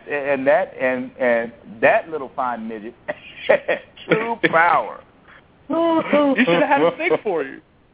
Man, please, that's how he got me. Okay. Because I didn't believe it was him. So I said, man, do something. Hear that, baby. I said, oh, wait a minute, hold up. That's when all your manhood leaves right there. Okay. So when I went to go meet him at the Fox Theater in Atlanta, Georgia, to meet him and talk about, I guess, him meeting me to fill me out to see if he wanted me to do this couple of city tour with him. And when I first got there, I was talking to myself, you're going to talk to yourself driving all the way there. I'm like, man, you punked out, man. You got to get your hood back, man. He just took you straight up like a woman. So I said, when I look at little man, I'm going to look him in his eyes, I'm going to swell my chest up at him. That's all I'm going to do.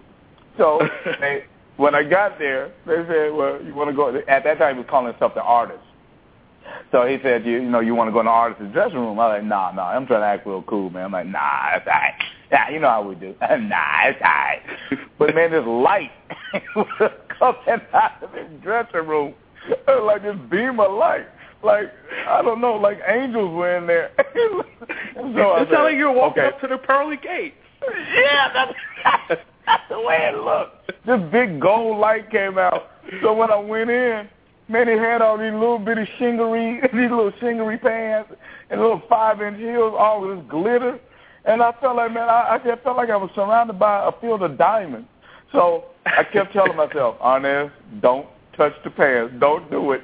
I couldn't help it. I just went all through his pants, like all down the line, rubbing my hand in them, feeling silky smooth. All of a sudden I hear this voice behind me, Arnez. I turn around and say, oh, no. pants. oh my God. Man, I'll never forget that, dude. I will never forget that.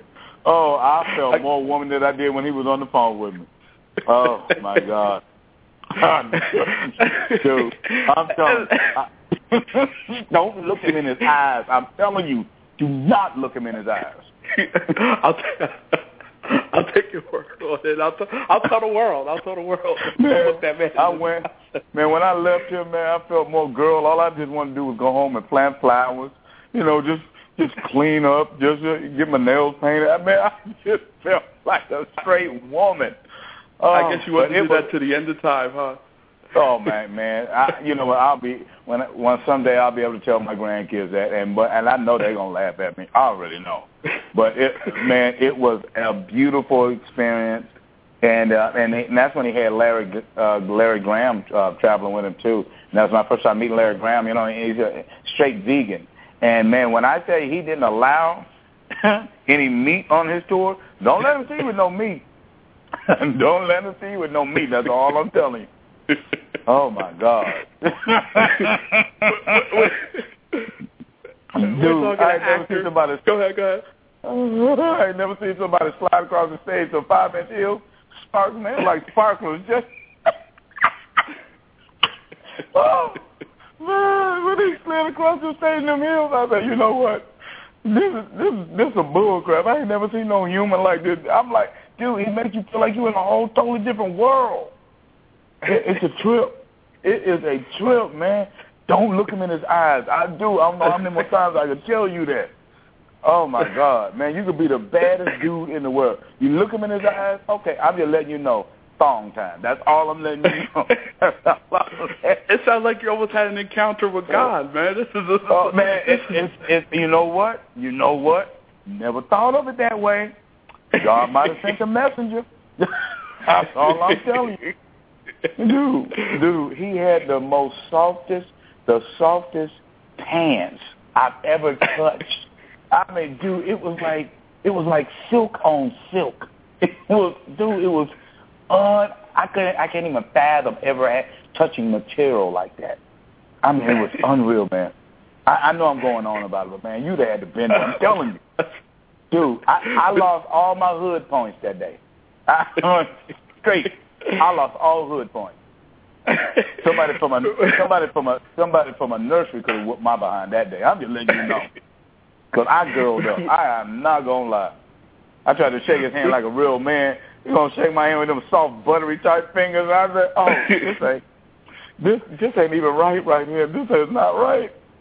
I'm so happy to meet you.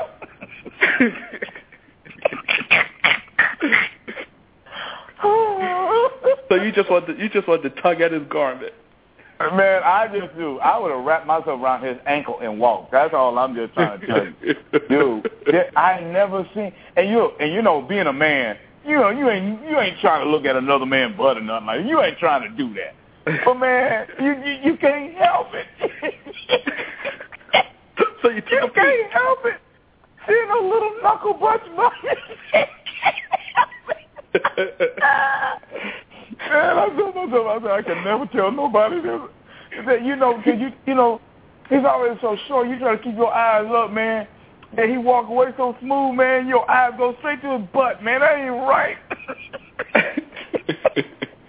Oh, did you touch it? No. It moved like two little knuckles. And then you tell yourself, don't look. Oh, you looking. Oh, we're talking to actor, comedian, Arnez. No, it's not. You're talking to Kevin Hart. I know. Go ahead. No, you're not. You're talking to Kevin Hart. You ain't talking to me. Oh, that's funny. Let me ask you this. I know you hate political correctness. We live in a very politically correct world. How's that working out for you, man? How you maneuver in this politically correct world? Well, you know, what I do is I live my life and I access my life, and I don't try to evaluate so much. You know, I even tell my son, don't try to evaluate everything so much. You know, just live in your lane. Because if you live in your lane, I said, you know, people will see who you are. So it's just like you know, so I think that's what, you know, I keep enough knowledge to where if I needed to get in a conversation with someone, I got you. But I don't make it so much of a part of my life. It seems like every time I want to talk to someone, the first thing I want to talk about is about politics or world order or something like that. Because, you know, we got so much bad in the world, we got to bring out the good. You know, there's bad all around us. But it's the good that we got to fight for. And so that's the way I choose to do it. Okay, all right. So you're able to maneuver. You're able to get around just fine. I think I am. I think you know, I'm fine with everything. You know, you know, it's just like, you know, my special that's out on Netflix right now. That's called Racially Motivated, and from what I hear, it's just rising on the charts, and that's a blessing to me. And it makes me feel good that so many different fans and so many different fan base want to watch this and comment on it, not negative, even though it says racially motivated, but I'm not trying to leave anybody out because there's something funny about not necessarily the race, but the culture of different ethnic groups. Let me ask you this. I know you talk about women in racially motivated. I mean, it's very good. But I want to also ask you this. You beat your kids? Not anymore, but yeah, would I? Yeah, of course. I knocked them to, yes, sir, I sure would. I sure would. I got beat. Okay. I did too. Okay. Here we go. Here's where it starts to get sticky. When you use the word beat, the first thing people think about, meaning the conservative generation, is abuse. As you and I grew up, beating was not about abuse. Beating was the same thing as a whooping or getting stomped on because you did not do what you were supposed to do or what your parents told you to do. So let's get that right to the listeners and the readers now. Beating, in my term, is not abuse. Beating your child is whooping your child behind with a belt, with a switch, you know. As well, when we grew up, there was nothing that was sacred. You know, when I grew up, they tell you to go get what they're going to beat you with. And now you know that. They tell you to go get it. At least you know. At least you know what's going to hit, you know, what's about to hit your tail. Yeah, but here's the respect you have for your mother and father. And you knew not to pick out the smallest one. You knew not to pick out the smallest item. Because then you know, okay, you want them to go pick it out or you want to pick it out. So go that happy medium. Go in the middle. That's all I'm saying. You know, different cultures were raised different. So, yeah, I talk about, you know, beating my kids. And as far as women, because I think you had asked me about women. No. Would you beat a woman? Would I beat a woman? Never. I think spousal abuse on both sides of the track is wrong. When you get to the point where you got to lay your hands on somebody, you need to either run or walk out the door. Right, for sure. Sure. Because it's getting out of hand. It's getting out of hand. In the news. It's in the news because of the whole Ray Rice situation as well, and you know, Stephen A. Smith and his comments and everything. A lot of people are talking. Well, unfortunately, what we love to talk about, not love to talk about, but what piques our interest a lot of the times is scandal, violence, anything that is the opposite way you want to live. That piques our interest. And domestic violence, anybody can do domestic violence at any point. It could be a man, it could be a woman. It could work. You know, men get abused also. You know, mental abuse is just as bad. Worse. You know, I'm pretty. Yeah, because when you put somebody in a dark place and you demean them constantly, and you put them in a dark place, you know, you got one of 9 things that can happen. You know, all the way up to suicide, all the way up to murder. So when you put a person in a dark place, you have stripped them of their self-esteem. You have stripped them of their human person, of their human rights. And once you do that, then that's where you've got a lot of different issues that can happen to a lot of, because it's not only you that it affects that person and also the people that love that person or that person may be around. So mental abuse, you are absolutely right. Mental abuse is abuse, period. It's just bad. But at the same point, let's not lose focus on, a lot of people say, well, these men. No, it's both sides. Women do the same thing. There are men that constantly get hit by their wives, and they never do anything. And then first thing somebody says, well, why don't you leave? It's not always that easy to just walk out of a situation. Because if it was that easy, do you realize we wouldn't have domestic violence? Because every time it happened, people would walk away from their relationships. Exactly.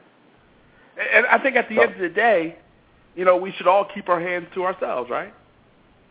Not only keep your hands to yourself, it helps so much to stay prayerful. And I'm not trying to force religion on anybody, but I'm just letting you know the power of prayer is very strong. God is very real to me. Sure.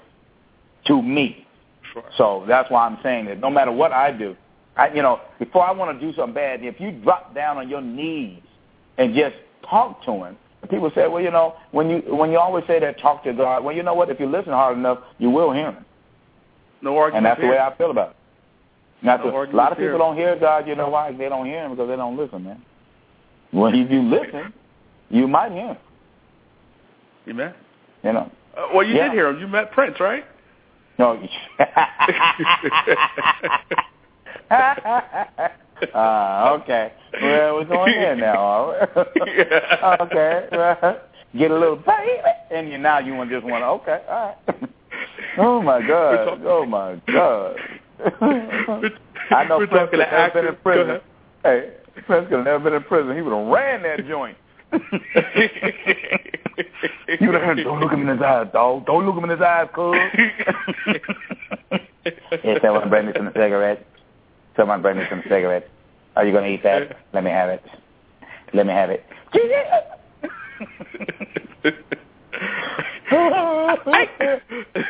We're talking to actor, comedian Arnez. And I heard this. I want that top bunk. Give me that top bunk. Go ahead. I want that top bunk. Give me that top bunk. I want to sleep on top. Give it that. Give it.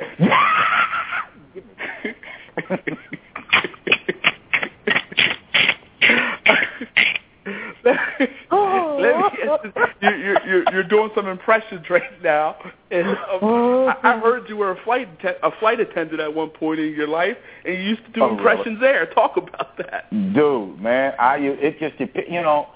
When I tell people that I was a flight attendant, people say bull crap. Not you. I guess I don't meet the criteria of a normal flight attendant.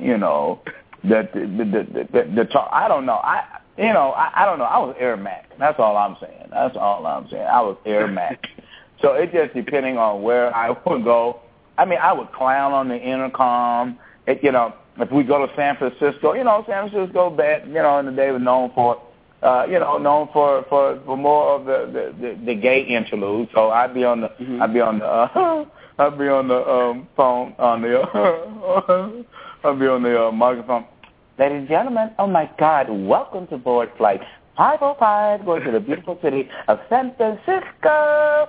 We are going to have such a groovy time. And so it just depends on where we go, man. We go to Boston. Yeah, welcome to flight 507. Going here to the beautiful city of Boston. Yeah, where we're going to park the cars, So it just depends on where we will go, man. And finally, a first-class passenger told me, you need to be doing comedy. And at that point is when I decided, let me go try amateur night. And the rest is history. You have Racially Motivated out right now. You can get it on Amazon. You can get it on Netflix. You can get it on iTunes. Tell us about it. Well, Racially Motivated, it came about, man, because, I'm an Army brat.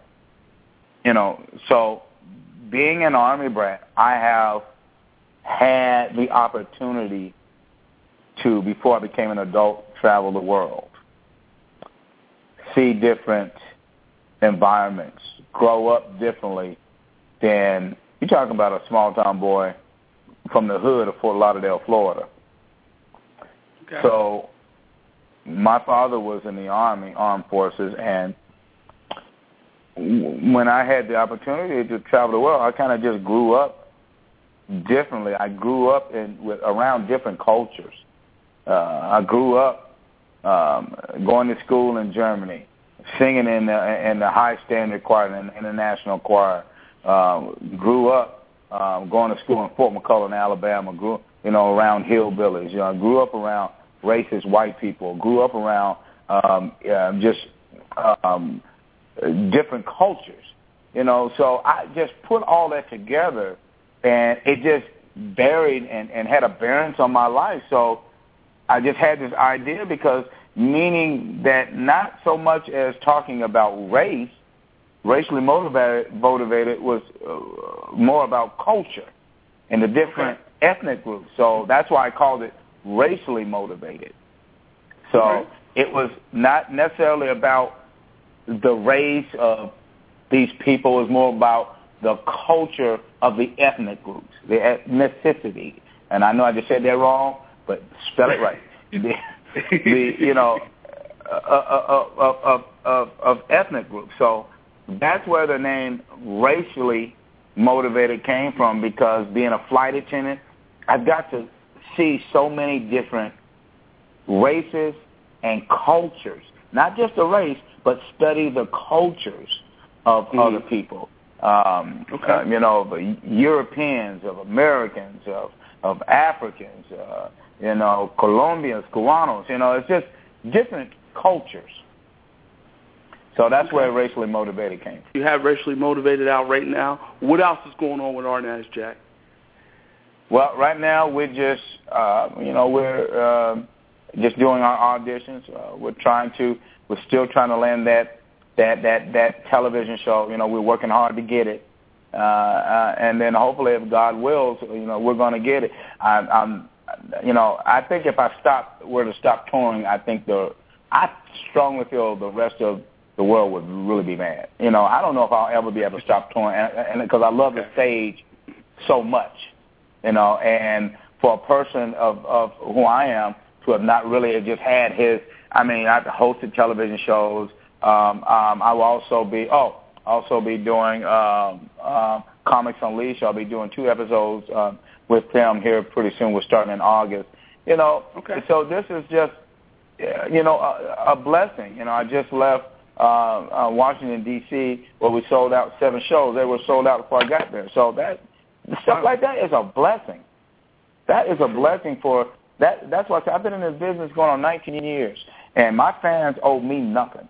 People that watch me or come to see me, you owe me nothing. I owe you everything, because you have saved my life, because I could have went in the wrong area. I was in a dark place at one point in my life when I knew I wasn't going to play professional baseball. I was in a dark place. So my fans, the people that, even the new fans, and the thing I love about my comedy, it's just not all black. It's just not all Latino. It's so diverse and mixed, and that's what I love. That's what I truly love, because there's something for everybody when you come to see me. So, as long as I, keep selling out shows and doing believing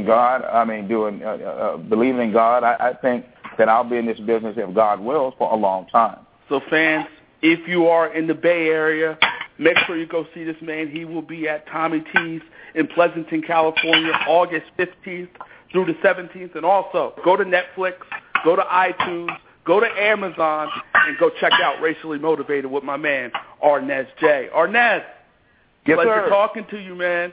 Wish you nothing but the best of luck. Yes, sir. I love you, man. Thank you so much for having me on.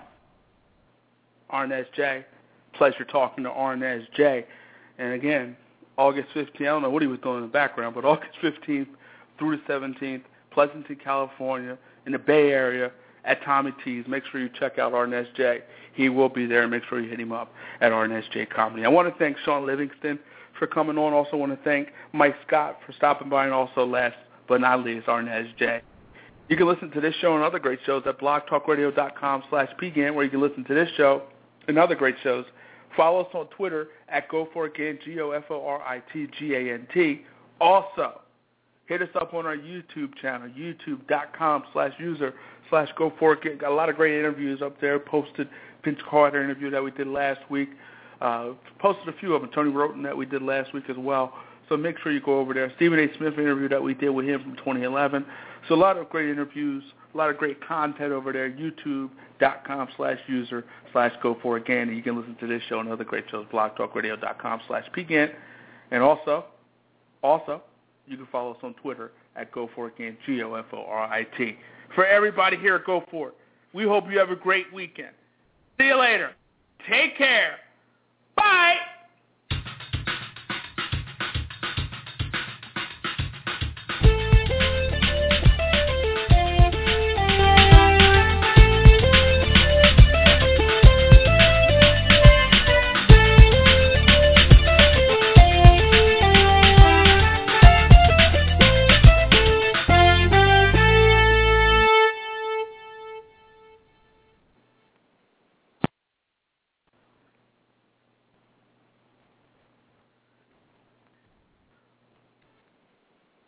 With the Lucky Land Slots, you can get lucky just about anywhere.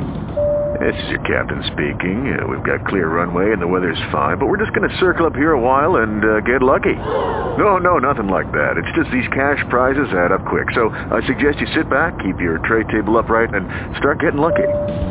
Play for free at LuckyLandSlots.com. Are you feeling lucky? No purchase necessary. Void where prohibited by law. 18+ terms and conditions apply. See website for details. It is Ryan here, and I have a question for you. What do you do when you win?